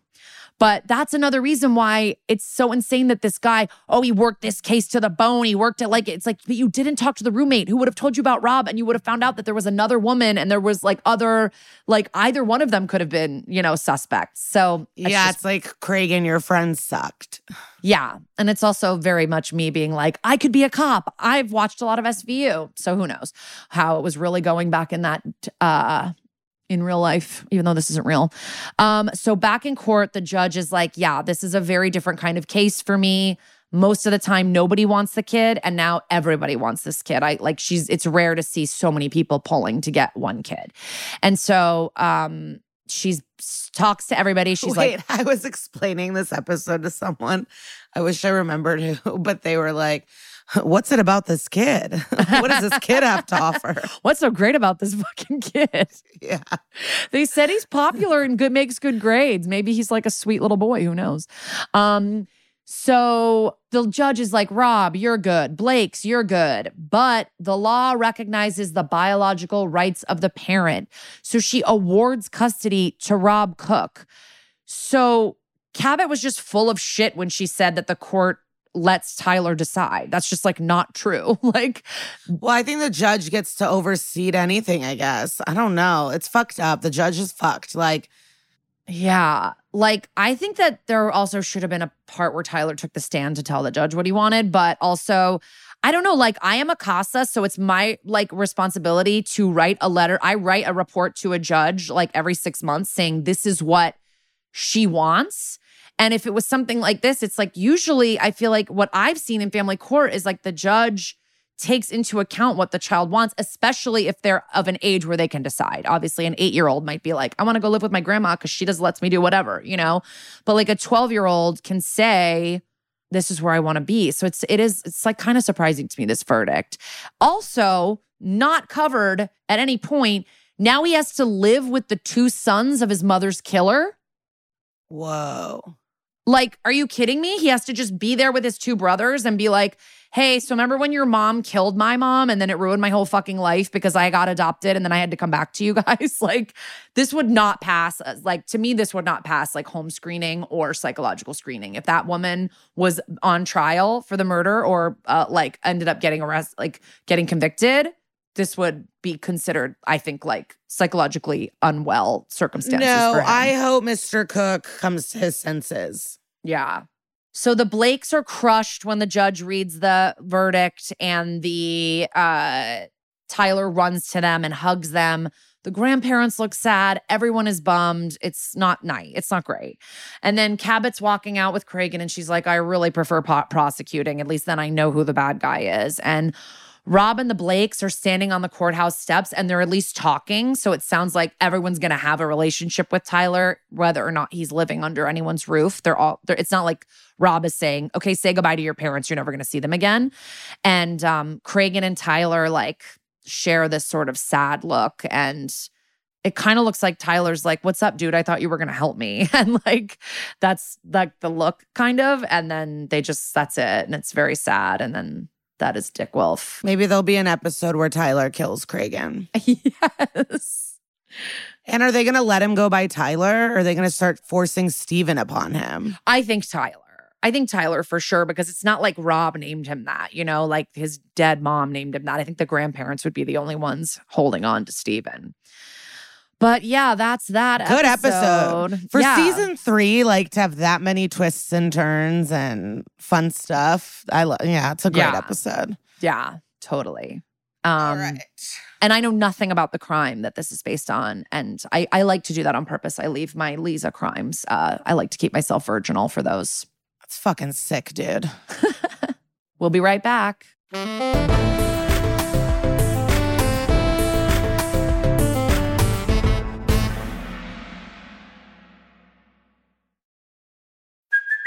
Hey, it's Kaylee Cuoco for Priceline. Ready to go to your happy place for a happy price? Well, why didn't you say so? Just download the Priceline app right now and save up to 60% on hotels. So whether it's Cousin Kevin's Kazoo Concert in Kansas City, go Kevin, or Becky's Bachelorette Bash in Bermuda, you never have to miss a trip ever again. So download the Priceline app today. Your savings are waiting. Go to your happy place for a happy price. Go to your happy price, Priceline. All right. This is mostly based on a crime, a murder, bad man named John Robinson. And of course, he was seen as the ideal family man. I mean, all these articles are just like, he coached his 4 children's various sports teams in the Kansas City area. Sunday school teacher, volunteered as a scoutmaster. He loved to mow his grass and grill burgers. People were like, he smiled, he laughed, he told stories, good handshake, congenial type of guy. This is like literally also the description of BTK. Yeah. Immaculate yard, elaborate decorations for holidays, which obviously made him the most perfect con man manipulator of all time. Do not trust anyone with a well-manicured lawn. That is a murder waiting to happen. Any dude who's like, I love my lawn, that's a killer. Check his shed. So he actually went to prison in 1987 for fraud, and then he got out in 1993. And then in June 2000 is when authorities uncovered bodies of multiple women in barrels, Dexter style, on his farm and in a storage locker. Barrel Girls. That season fucked me up. Girls. That season was really fucked up. It was scary because people are like, oh, after the Trinity killer, Dexter was bad. And it's like, no, it's not. I mean, season 5 is still good. It's well, still Julia good things. Stiles, because Julia Stiles is like a living victim. Like the Trinity killer didn't really have living victims. Like, and it was, and what Johnny Lee Miller, I don't know. I thought it was good, and the barrel of it all. And just like having a group of men get together to murder together. It's just like, it was scary and believable. Yeah. And like, uh-oh. Yeah. So then there was barrels. And one of the women, this is how it all ties together, was found that she had a baby girl at the time of her murder, and the baby was alive. And now a teenager living with John Robinson's brother. No. An investigator who worked the case, Rick Roth, said he was one of the most dangerous criminals that he had ever encountered. And he said that to ABC News. Whoa. So this is a done to like the max. And now we'll travel back in time and learn about this case. So this fucker was married in 1964, and he married a woman named Nancy Jo Lynch, and he started working at a Chicago hospital. And Nancy Jo then eventually managed the trailer park where they ended up living, which I think was helpful to him to get away with stuff, but I don't know. So in 1984, Robinson put up a help wanted ad in the paper for a sales rep job and hired 19-year-old Paula Godfrey and let her know that she would be traveling to Texas for some training, and she disappeared. And the training was for screen printing. So I guess in the 80s, screen printing, you had to leave the state. Like you couldn't learn how to screen print. So Godfrey's father confronted Robinson, who said he didn't know what he was talking about. But then right after that interaction, letters signed by his daughter started arriving saying she was safe and fine. So then in 1984, around Christmas time, he then started an organization called Kansas City Outreach Program to help downtrodden women. Is that a word we still use today? Downtrodden? I don't know. Sad women with no luck. So he went to several hospitals and social workers and like told them about his program that he's starting. And Karen Gaddis is a former social worker, and she said that he explained the program worked with young pregnant women or women with newborns to help get them back on their feet and a place to live. And after Christmas, he called and said, guess what? I got a girl. I got a girl from the women's shelter in Kansas City, and he met with her and she agreed to go into his program. So that woman, her name is Lisa Stassi, and she was 19 years old at the time. And there's another social worker named Sharon Turner Jackson. So her and Gaddis both were like, yeah, we were definitely suspicious of his desire to find needy white women with children right before Christmas, like the night before Christmas. So they definitely were like, okay, this is weird, but I guess not weird enough. And it seemed like Lisa and John connected. So he put up Lisa and her 4-month-old daughter, Tiffany, up at the Roadway Inn Hotel. And he promised her, to help her get to Texas to train for the silk screening job. Like everyone wanted a silk screen. Like I don't understand. So he also offered her $800 a month for living expenses and promised to find her a babysitter. And so he really promised her a lot of stuff that obviously got her excited to like come stay. So then cut to one day, Stassi's family got a call from Lisa and she was hysterically crying. And she was telling them that she had to sign 4 pieces of paper and they're like, don't sign anything, don't do it. And she said, here they come now. And she hung up. And that was the last time that her family ever heard from her.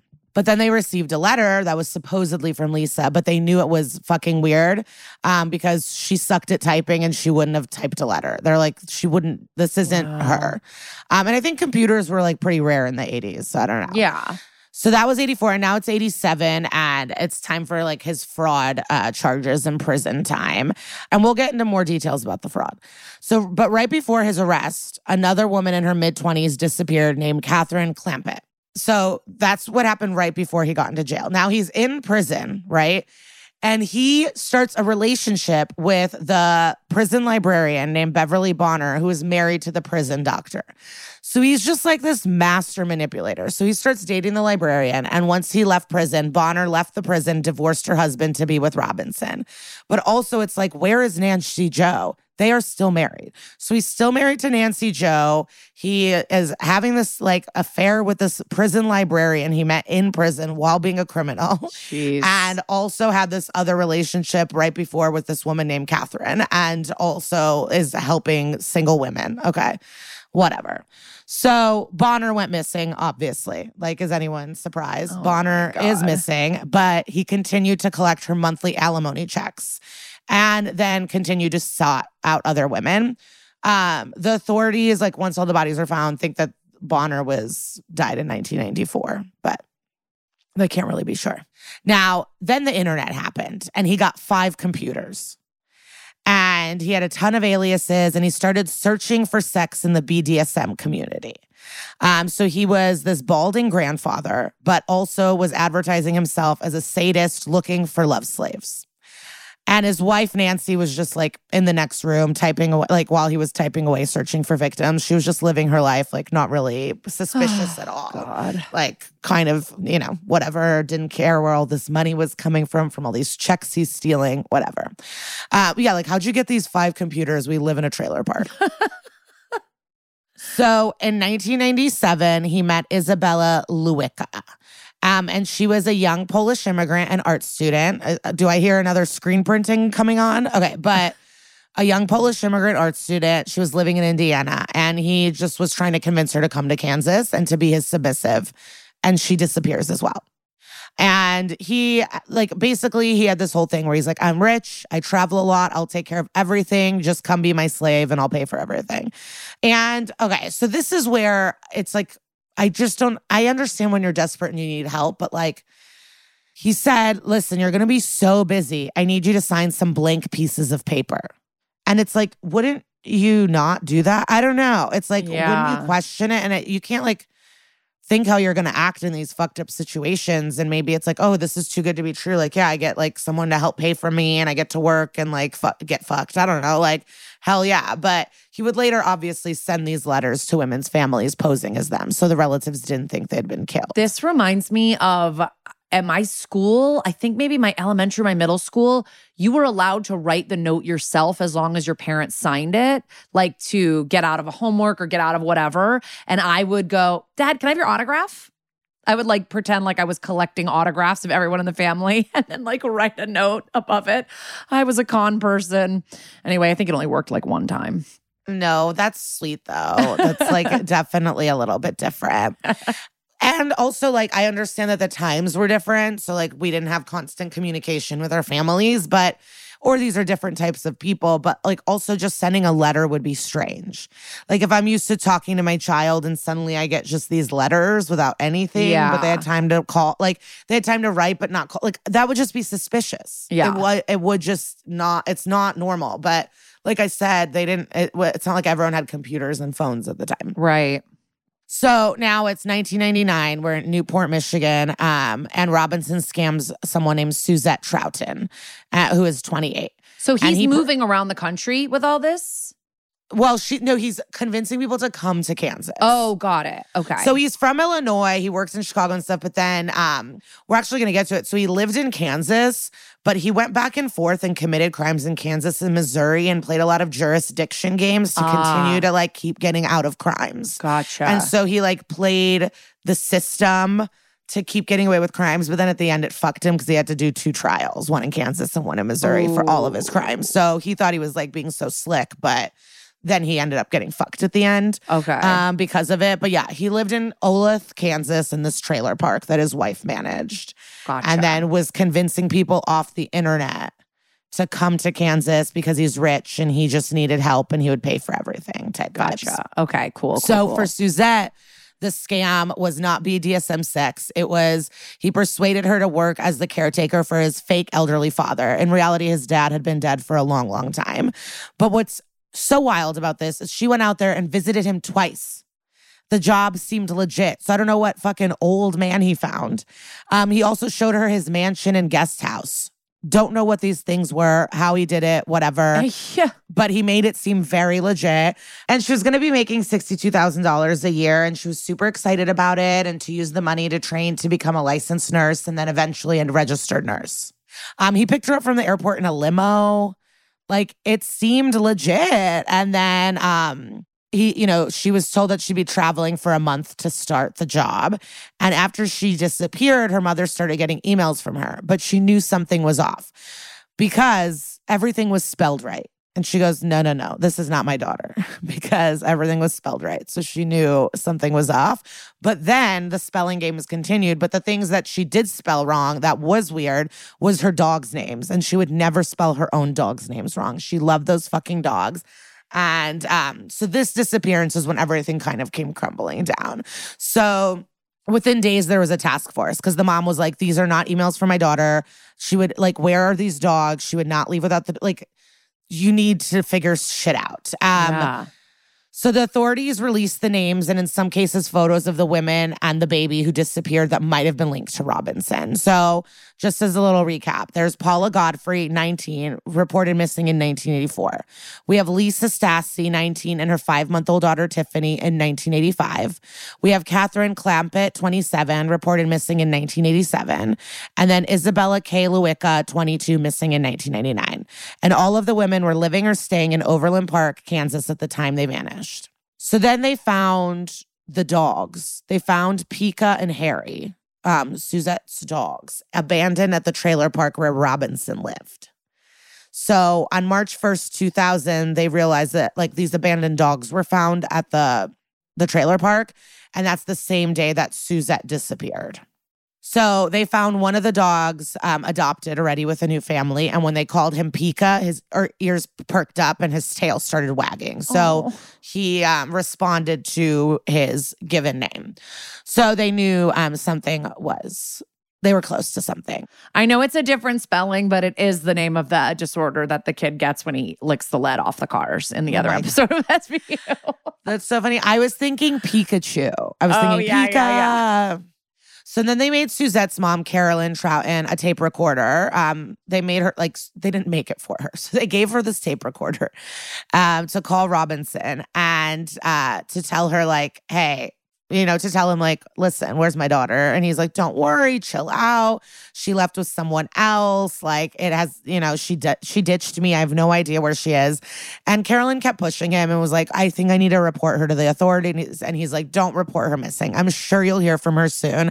And like clockwork, letters started arriving to all the family right after the call. And again, they knew it wasn't her because the dogs' names were not spelled correctly. And that's not what she would do. She was obsessed with those dogs. So they continued to follow him as he brought women in from all over the U.S. to put up in hotels. And the investigators would rent the adjoining rooms and pay attention to what's up. So you are right in terms of he was bringing other women to Kansas. They also then went through his trash and found shredded documents. And there was one that helped them locate a storage locker. It's how many other people were they going to watch him bring until something terrible happened? It is fucked up to just sit in a hotel room, terrorizing these women. I don't know. So they had to make a move. So after he was trying to lure down women from some farm, they decided they'd had enough and moved in. And they arrested him at the Santa Barbara Estates Mobile Home Park in Olathe. But I love that it's called Santa Barbara Estates. It's making it sound coastal. And this trajectory of this crime in this recap is as confusing as the episode, honestly. There's so much happening. Yeah. So June 2000, he is held and charged with aggravated sexual battery of 2 out-of-town women and stealing $500 worth of sex toys from one of the women. So 2 women that he met in local hotels for some sadomasochistic sex, but he ended up assaulting and robbing them. And so he was arrested on Friday, and they spent the weekend making all the discoveries.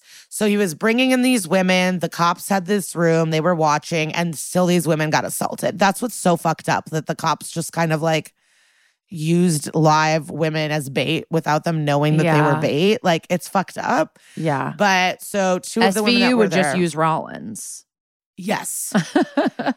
So because of the investigation starting, whatever. So Friday, he's arrested for harassing these two women, assaulting them, and robbing them of all of their sex toys. And during the weekend, they started like a full hardcore investigation and they needed to find evidence. So his farm was 57 miles south of Kansas City. And some hardworking cadaver dogs smelled some stuff around the trash and police found barrels and blood started pouring out of the barrels. And once they looked in, that's where they found Suzette Troutman. The second barrel was Isabella Lewicka.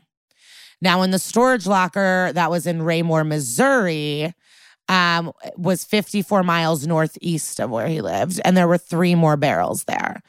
And the manager of the storage unit was interviewed by the New York Times, and, you know, they were like, yeah, he would pay his rent on time, often in person, and then in quotes, he would run through here, I guess, to check on his bones. And I just thought that was a funny. Oh, my God. He would run through here, I guess, to check on his bones. Maybe I just like the word bones, but it just made me kind of like... Bones. I mean, I think it's also a very funny quote from a person who does not comprehend that this is like a serial killer. Yeah. So then some of the women they found they didn't even know were missing. So that's like Bonner, who was the prison librarian they found. They found a mother-daughter duo named Sheila and Debbie Faith. The duo had not been seen or heard from since 1994. And Debbie had cerebral palsy and used a wheelchair. So he really like went after people that like really couldn't get away. He convinced them to come out because they were living off of only $1,000 a month from the government and food stamps. And they were in a really desperate situation. So he moved them to Kansas and then got her a P.O. box and then continued to collect her government checks for years and pulled in over $80,000 in their checks over all of the years. So he's like a con man. It's basically like, I think we talked about this with other killers or serial killers. Like they don't want to kill, or maybe they do. It's like, it's just a necessary thing they have to do to get what they want. You know, it's like, well, yeah, she was making too much noise, so I had to kill her. She was annoying. So that's what this guy, it's like, yeah. It's not even about the murder. Maybe it is, but it is about like, I want that money, so you have to die. Yeah, so was he like sexually assaulting them? Like, how was he murdering them? Like, oh, I'll tell you about how he murdered them. Okay. Well, some of them he was meeting up to have sex with. Right. So like, I don't really know. BDSM. And Bonner, he had that relationship with. Yeah. And I don't know what he did to the other women's. It doesn't explicitly say that there was like any sort of rape and stuff. Yeah. That's not like what he's known for. Right. So the evidence started to pile at this point. There were receipts from the Roadway Inn from like 1985 where Lisa Stassi's name was on the receipt of staying there. They found these blank letters with the signature of his victims. So he was charged with 5 murders in June 2000 and he was held on a $5 million bond. And then his defense attorney would be a great SVU character in terms of like evil. A direct quote from the New York Times from Robinson's lawyer, Byron Cirillo, was, I resent the fact that people are now claiming that Mr. Robinson either directly or indirectly is a serial killer. And it's like, okay, you resent that. He killed people. Like, it's just such a crazy out of touch quote to me. Even if you are like you killed more than 2 people, you're a serial killer? I mean, like, that's just the facts. Multiple barrels. Yeah. Like, I wonder if that season Dexter was like kind of inspired by this, to be honest. I would want to hit up some of the writers and find out. Yeah. Or I guess a lot of people can hold people in barrels. But this is also interesting that this man just goes by John Robinson. He doesn't have a middle name, which most of these people do. Most serial killers do. And he was never given a name or anything. But I think that's like, you usually get a name when they can't find you for a long time. And maybe that's why. But he was killing for a long time, but they weren't even looking for him. But they weren't even connected. It wasn't like they were like, oh, we're looking for the Green River killer because we just keep finding all these bodies in the Green River. It was like they found him and then they found all his bodies. Yeah, which is scary because that means how many how many like Richard Ramirez style without any like actual patterns and different things are there, you know? Yeah. But Richard was a creep out and about. Like people knew he was shady. Like this guy was like, oh yeah, he's so fun. He grilled a lot. His lawn looked great. Yeah, that's scary. Like the guys that have like the mask on of like married to I'm Nancy normal. Joe. Yeah. Yeah. And obviously he like compiled a lot of money, but like to kill a mother-daughter for $1,000 a month is just like pretty fucked up. Yeah. Pretty fucked up. So He's a ruthless motherfucker who used whatever promise would work as a lure. Like, that's the thing. He didn't have an MO. It was like, come work for me or come fuck me or, you know. Also, they connected to him to 4 people who had gone missing. I mean, there's just like a lot of different connections, and I just don't know what's going on. But July 2000, Morrison, who prosecuted the case in Kansas, added an aggravated interference with parental custody charge involving and carrying away of the baby of Tiffany Stassi. So Tiffany, Lisa's daughter from the 80s, was adopted by a Midwestern family, and at the time of this article, living with them. And that couple, though, was Robinson's brother. So it was Donald Robinson and his wife. So the police received a tip that the adoption had to do with the brother and stuff. So that's why they finally went and got DNA samples from the family. And it was confirmed that the 15-year-old was Tiffany. So I don't know who tipped off the police or in any way, but somebody did, and it is Tiffany. So her adopted uncle and family member like killed her fucking mom and gave her to the brother. So like they were at fucking family parties and hanging out. Like she's this little kid hanging out with her Uncle John. Yeah. She didn't see him a lot because, you know, they were in Illinois, but that is so fucked. She said that she didn't know the truth about John, but said she always felt weird around him with an off-putting feeling in the gut of her stomach. But John, the thing is, he brought fake documents to the couple and helped facilitate it and had a certificate of adoption, but it was not a legal adoption. But he had all of this ready. So it's really wild. And they do believe that the brother and his wife were victims of John Robinson too, and were not at all in on the crime. And Tiffany says that she actually remembers her mom crying when she found out, going, "What did John do? How could he do this to us?" So it is pretty clear that they were trying to have a kid and they couldn't. And I think John was like, "I'm going to get my brother a kid." I think that's what happened. So like he thought he was doing a good so do you thing. think he took Lisa on purpose for Tiffany? It wasn't like, oops, I killed this woman that has a kid. Now I got to get rid of the kid. No, that's why those social workers thought it was shady that right before Christmas he was looking to help single moms and like young women with kids. Oh my God. It was like he was Christmas shopping for his brother. Yeah, that's what it was. That's fucked. Oh my God. So it was the guys of like, oh, I have this program. And then it's like, oh, look, I have this baby. Here are the forms. And then he also did take money from his brother. Like his brother owed him fees for this adoption paper, like this fake adoption that was not legal. Wow. Like no basement for this guy. No. Not at all. So the trial started in 2002 in Kansas. Morrison, the prosecutor, said that there was over 23,000 pages of police reports and more than 100 witnesses. Where were those witnesses before? As he's rolling the barrels around. What? So, Kara, they discovered 18 hammers on his property. And it was concluded from the autopsies that he killed his victims with a hammer. But the technicians were not able to connect the specific hammer to the murders. Ugh. Yikes, that's brutal. Brutal. It took the jury less than a day to deliver a guilty verdict on October 29th, 2002. He was sentenced to death January 2003. One juror of the death sentence told ABC News that since he was such a good con man, like even from jail, he conned Beverly Bonner and like they were afraid to give him life because the same thing could happen. And so it was the only appropriate thing was death because he, like you said, has no basement ceiling floor. So more twists. Like I said, since he committed crimes in Kansas and Missouri, once that trial wrapped, they sent him to Missouri for another one. And with all his scams and crimes, he played jurisdiction games, like I said. So this like screwed him, which I kind of like. In Missouri, the authorities offered him a deal where if he pled guilty and then gave info to where the remains of the 3 women who had not been found yet. And so the plea happened and he never gave any info at all. But they took, so like, what did they earn? Why give him a deal if he's not even going to give you the names or where they are?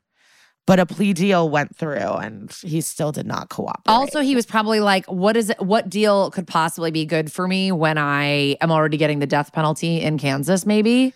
Yeah, but like Missouri can't really threaten me now because I'm going to die in this other state. I don't know. But also like we're asking someone to like not be a piece of shit when he's clearly a piece of shit. Yeah. He is now in his late 70s on death row in Kansas at the El Dorado Correctional Facility and is appealing his death sentence. Now, updates on Tiffany Stassi. So she was 16, when she found out the truth about her life. So Tiffany was raised as Heather. So Heather's biological father wanted to meet her, but she was confused and scared and said she didn't want to meet him. But she did become really close to her maternal grandmother, who was Pat Sylvester, who passed away in 2018. Since the adoption was not legal, the Robinsons actually legally adopted her when she was 18, and she decided to keep the given name that she got, Heather, and she liked her parents, so she stayed there. As of 2020, she is 35. She married a man and is a proud mother of some boys. And she is also now looking to connect with her biological father, Carl. She can't find him, and she's tried really hard and wants to make amends and move forward. She just wasn't ready at the time of finding out. And she also is still hoping to hopefully find Lisa's remains one day to properly bury her mother. Oh my God. That's intense. Yeah. And that is that. Yeah. So that is the case of John Robinson. Oh my gosh. Thank you for all of that research. I'm so surprised I haven't heard of this man, especially because I know about the barrel murders from Dexter. Yeah, I don't know why we don't know more about him, because it is also like salacious. You know what I mean? Yeah. There wasn't even that much like articles about him or pieces, it was just like a couple of giant newspapers. And it's like, I can kind of see why someone like him would be able to get away with it in the 80s, but then it's like in the 90s, it's so funny that he like embraced technology, because it's like, dude, the only reason you're not busted is because there's no way to trace you. And now you're just you have 5 computers now, and you're just going to let people like make a full trail. But maybe people didn't really know yet, like that your computer stores everything forever. And if there's more, if you want more, there is a 2020. Like there's a 2020. Ooh, okay. Good to know. And they talk to Heather and stuff. So he's fucked, though. He's probably one of the worst people we've talked about, and we talk about terrible people. Yeah. Well, now we do have a legend. We have a true fucking legend coming onto our show. So get your fucking panties out of a twist. Untwist those panties and get ready.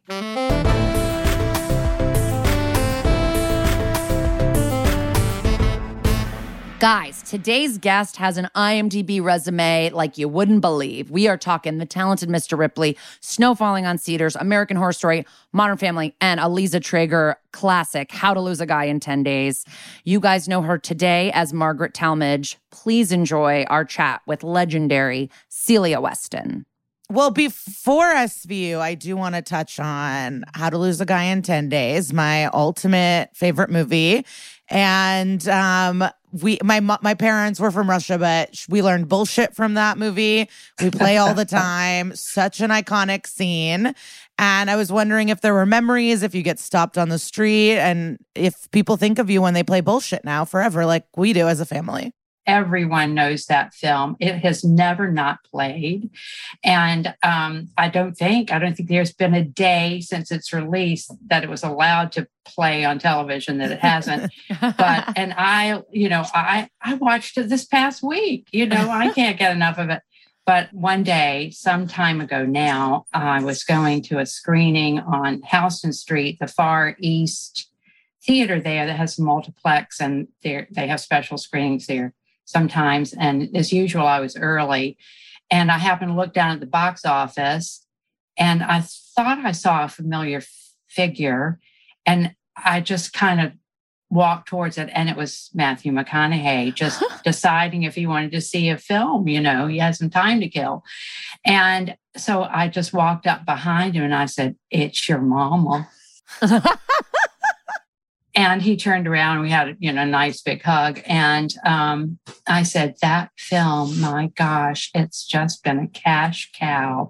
And he said, "The gift that keeps on giving." I thought, I bet your gift package is a little bit bigger than mine, but I'm not complaining. I love it. That's so funny. I love you going up to Matthew McConaughey on the street for a hug. That's so fun. And then we interviewed the actor Daniel Sunjata on our podcast a few weeks ago, and he mentioned this show Echoes. And then when I was looking up what you've been up to, I saw you're going to be in Echoes, and it looks Amazing. What can you tell us about that project?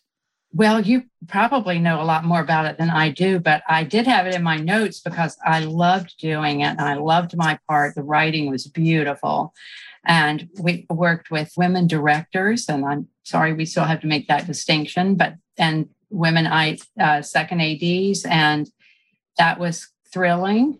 The costume designer was wonderful and helped so much in making distinctive my character, because I'm not lit. I don't have the internet or a smartphone, so I can't keep checking in for these things. But if you know when it's airing, tell me. Oh, we would love to know. I don't know. I'm not sure, but it sounds like it's going to be one of those Netflix bingeable shows that everybody's obsessed with.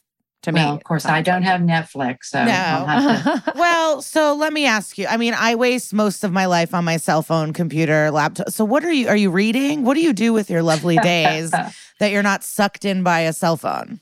Well, I text, and I'm addicted to television, and it's an occupational hazard, so I have no shame about it. Well, let's dive into this episode, Stolen, that you are a main character in. I know it is from many, many years ago, season 3 of SVU. So when they were a little baby show before they became the juggernaut that they are now. And I don't know if you remember, but your character, Captain Cragen, comes to see you after many, many years of your daughter's murder case, kind of going cold. And I've never seen anybody happier to see Captain Cragen. You're like, it's Captain Cragen. I was just wondering if you liked working with Dan Florek. We got to speak to him on our podcast and we love him. And you had a lot of scenes with him. Yes, I think he's very appealing. Obviously, that shows from his endurance on the series. I tell you what I remember especially was what a beautiful home we were in. And I have no idea where that is. Where in New York is that? Does that exist? It's like a just after turn of the century, beautiful construction and craftsmanship and all these homes. Do you know where we shot it? I wish we were going to ask you. That's on our list. Really, they just drove me there. I had no that's what all the actors say. We're always like, where were you in that scene? And they go, we just get in a van and then we're in a new place. We don't know where. You're in a trailer. Yeah. And, don't call us, we'll call you.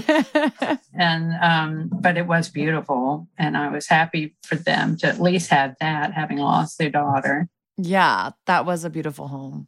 I do remember the last scene for us in Captain Cragen's office when our grandson is being introduced to us for the first time since his abduction. And we're in Cragen's office and the door opens and the boy is brought into us. And I do remember how impactful that was and that it was short and sweet. I don't even know if we had lines, but I do remember I had this amount of time to live everything that she was really feeling and was gratified that that did happen. I felt as an actor, but then to see actual, a real flood of actually dripping with like a shadow as they came down. I thought, all right, that, you want to have the real emotion, but then also have real waterworks with the shadow. Yeah. So, I actually noticed that. I thought that scene was so emotional and really powerful. And I was like, how do these actors get their eyes to fill up with tears and then only let 1 or 2 juicy tears fall at a certain time? It was really impressive. I don't know. What do you usually do? Are you good at crying on cue? Do you usually think of something super sad in your life or? You just live it and you have ways to get yourself there. But yeah. I do remember in working on Ang Lee's film, Ride with the Devil. It was a Civil War era film, and I was a widowed farm wife. I won't make you go through the whole story, but a battle between Union soldiers and renegades, non-soldiers, happens in my home, and there's a big shootout with my young daughter's life in jeopardy and mine. And so I remember Ang asking me, I was crying because of the circumstances, but I remember him asking me for a tear on a word. And I thought, I'm going to I'm going to do this sucker. And I did. And they didn't use that shot in the scene at all. But No. I know, but I was glad I could deliver the goods. Well, back to SVU, do you have an opinion on what should have happened to your grandson? What did happen? They sent him with his He went back to biological his father, bio dad, yeah. who he didn't know about, or the biological dad didn't know he existed. So they took him from his adoptive parents and gave him to the biological dad. And we were pissed. Well, I see that. I guess we just felt, just knowing he was alive and could be in our life somehow was my takeaway on it. So I didn't invest in those. I do remember being in the court scene because I remember Stephanie Marsh coming over and introducing herself to me. We didn't have anything to do but reaction shots in the gallery, in the court scene, but she came over and introduced herself, and I thought she was just charming. I'm sorry, that's all I took away from the courtroom. No, that's totally fine. We were just like, let him visit his grandparents and let him stay with his adopted parents. We had lots of thoughts, but that's our job. And have you always lived in New York? Well, bless your heart for No, thinking she's that. a Southern gal. No, I've been here since drama school, since college. Do you tend to just book a lot of Southern roles? I'm sure you have, you've gone to drama school. I'm sure you can hide your accent, but do you think it's just something about you? You just book all these roles as a Southern lady, or? I know that I bring an authenticity to it, and I take a lot of pride in that because there's nothing more heinous to a Southerner than the lack of that and rendering a Southern persona. And I have a very good ear. So I'm happy to be able to delineate pretty specifically between who's from where and their level of education, their economics of their lives and things like that. It always just depends on the writing, and the role, as you guys know, that's what draw is. One of my big stories, I was going to tell Celia about seeing Palms in the movie theater. Oh, yes. Yes. I saw Palms in the movie theater with my new baby. I had a 2-month-old baby with me, and I took her to see Palms with some friends, and I just loved that movie so much. And I guess I kind of wanted to know it sounds like you really appreciated the experience on Echoes of having all these female directors, and I was wondering about your experience on Palms with this powerhouse of actresses and a mostly female cast. Oh, yes, it was wonderful. It's the third film I've done with Diane Keaton. The other two, she directed, and I just admire her so much. And of course, the location was outside of Atlanta, and it was incumbent upon us to make that a Southern character. But I loved that. I knew that woman like mother's milk, that all of this superficiality of being so welcoming and gracious, and yet underneath just, this is my world and you're just maybe in it. Mm-hmm. But conscribe or get out, all couched in that sullen nicety and welcoming. So I loved that role, that I got to be the villain.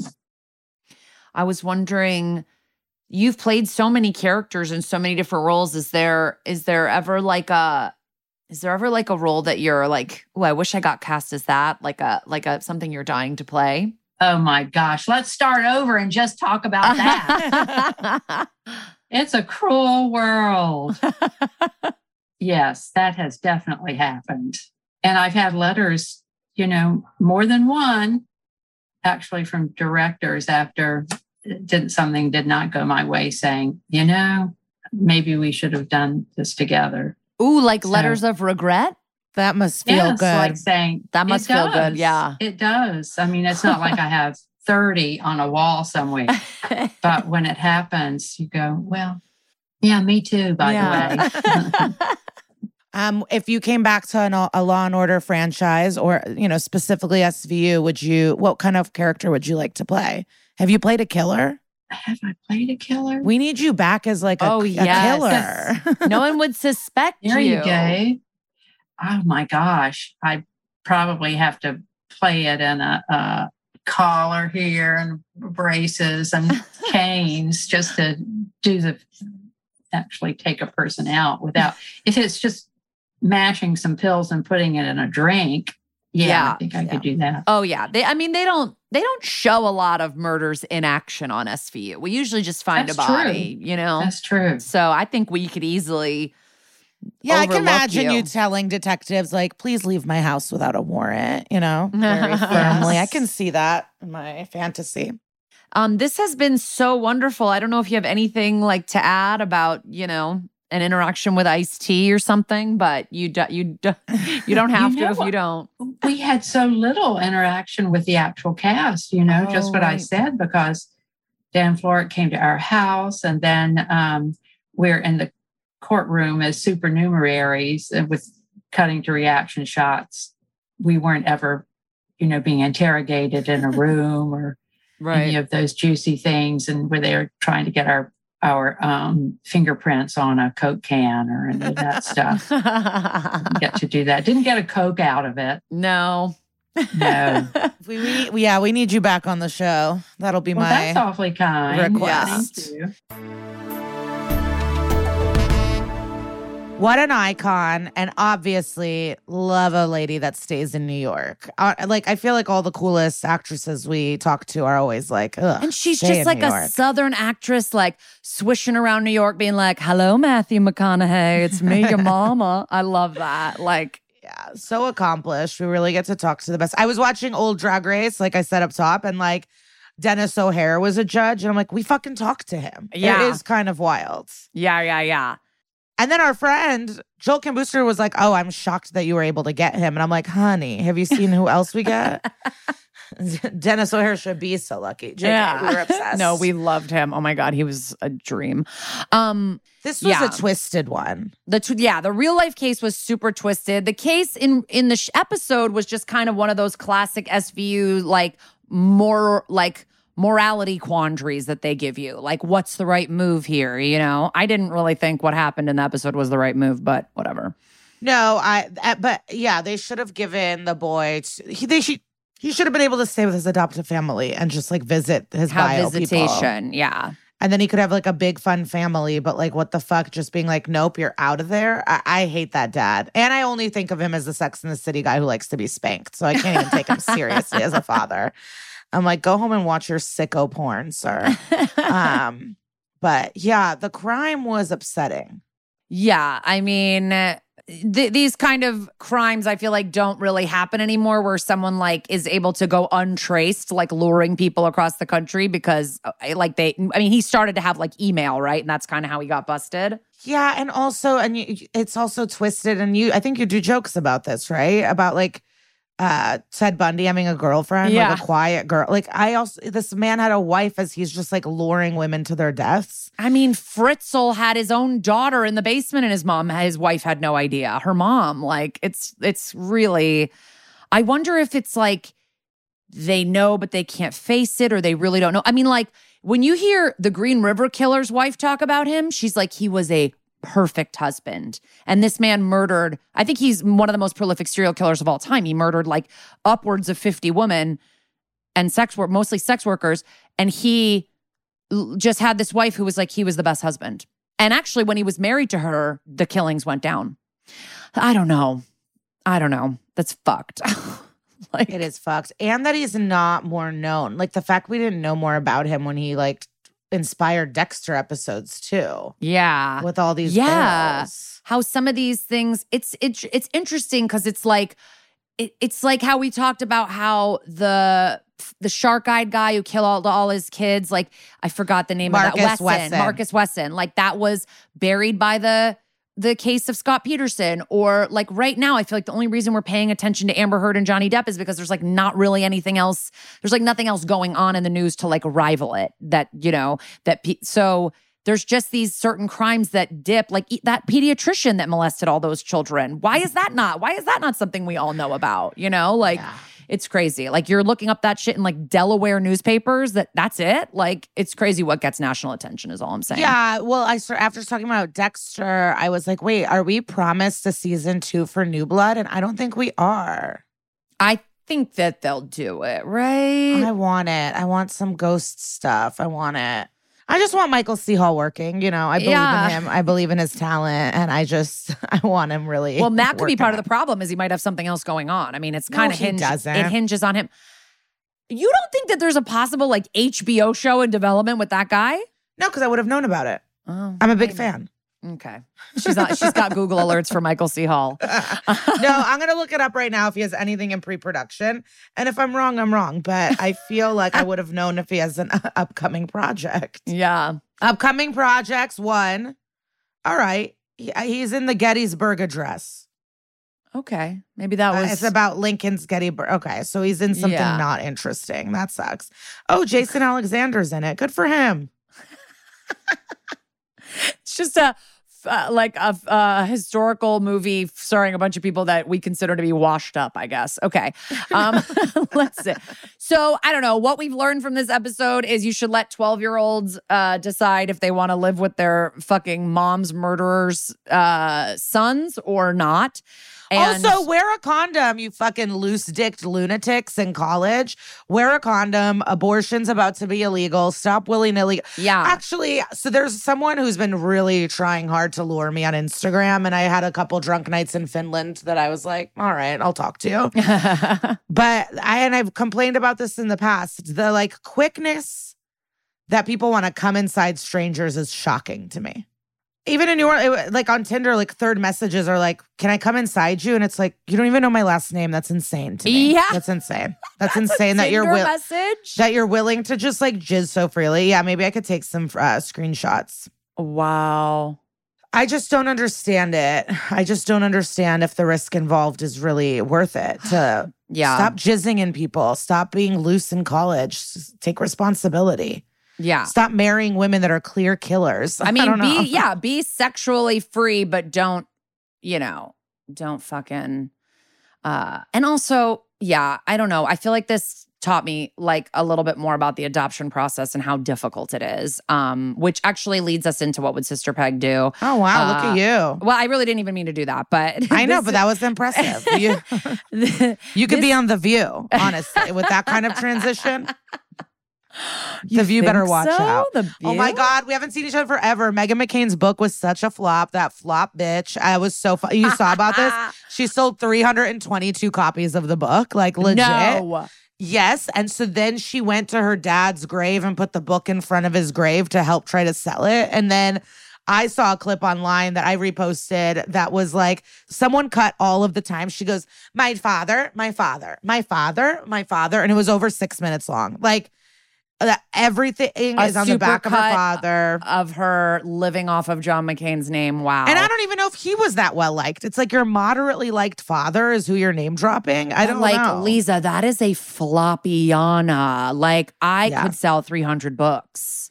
Oh, yeah, easily. I mean, just your summer camp friends alone. I think you'd be able to sell 1,000 books. Well, and our listeners. My summer camp friends, my mom group, like, and then I take it to the That's Messed Up people. I bet you guys buy a few copies. I don't know. Like, but that's, wow. Well, listen. 322 I'm actually going to talk about a book that you should, actually, this isn't a book. Never mind.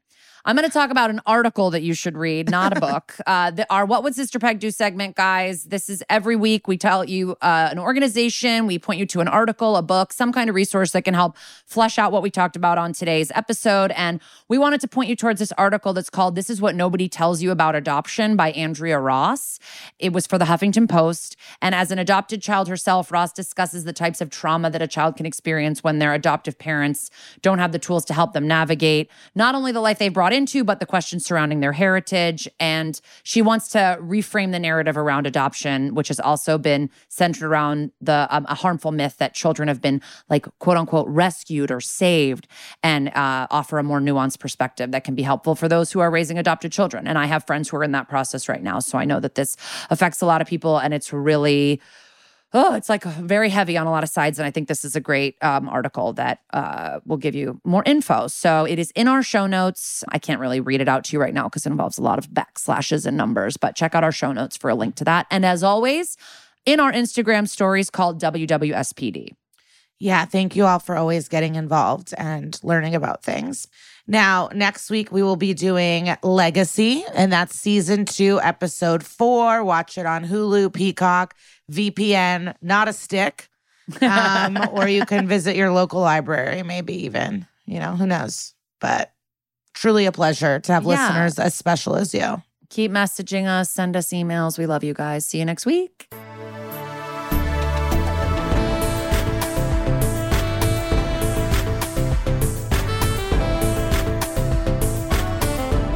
That's Messed Up is an Exactly Right production. If you have compliments you'd like to give us or episodes you'd like us to cover, shoot us an email at that'smesseduppod@gmail.com. Follow the podcast on Instagram at That's Messed Up Pod and on Twitter at Messed Up Pod. And follow us personally at Kara Clank and at Glitter Cheese. As always, please see our show notes for sources and more information. Thank you so much to our producer, Annalise Nelson. And to our mixer, John Bradley. And to Henry Kapersky for our theme song and Carly Jean Andrews for our artwork. Thank you to our executive producers, Georgia Hardstark, Karen Kilgariff, Danielle Kramer, and everybody at Exactly Right Media. Dun, dun. Follow That's Messed Up, an SVU podcast on Apple Podcasts, Spotify, or wherever you like to listen so you don't miss an episode. If you like what you hear, rate and review the show. Visit exactlyrightstore.com to purchase That's Messed Up merch.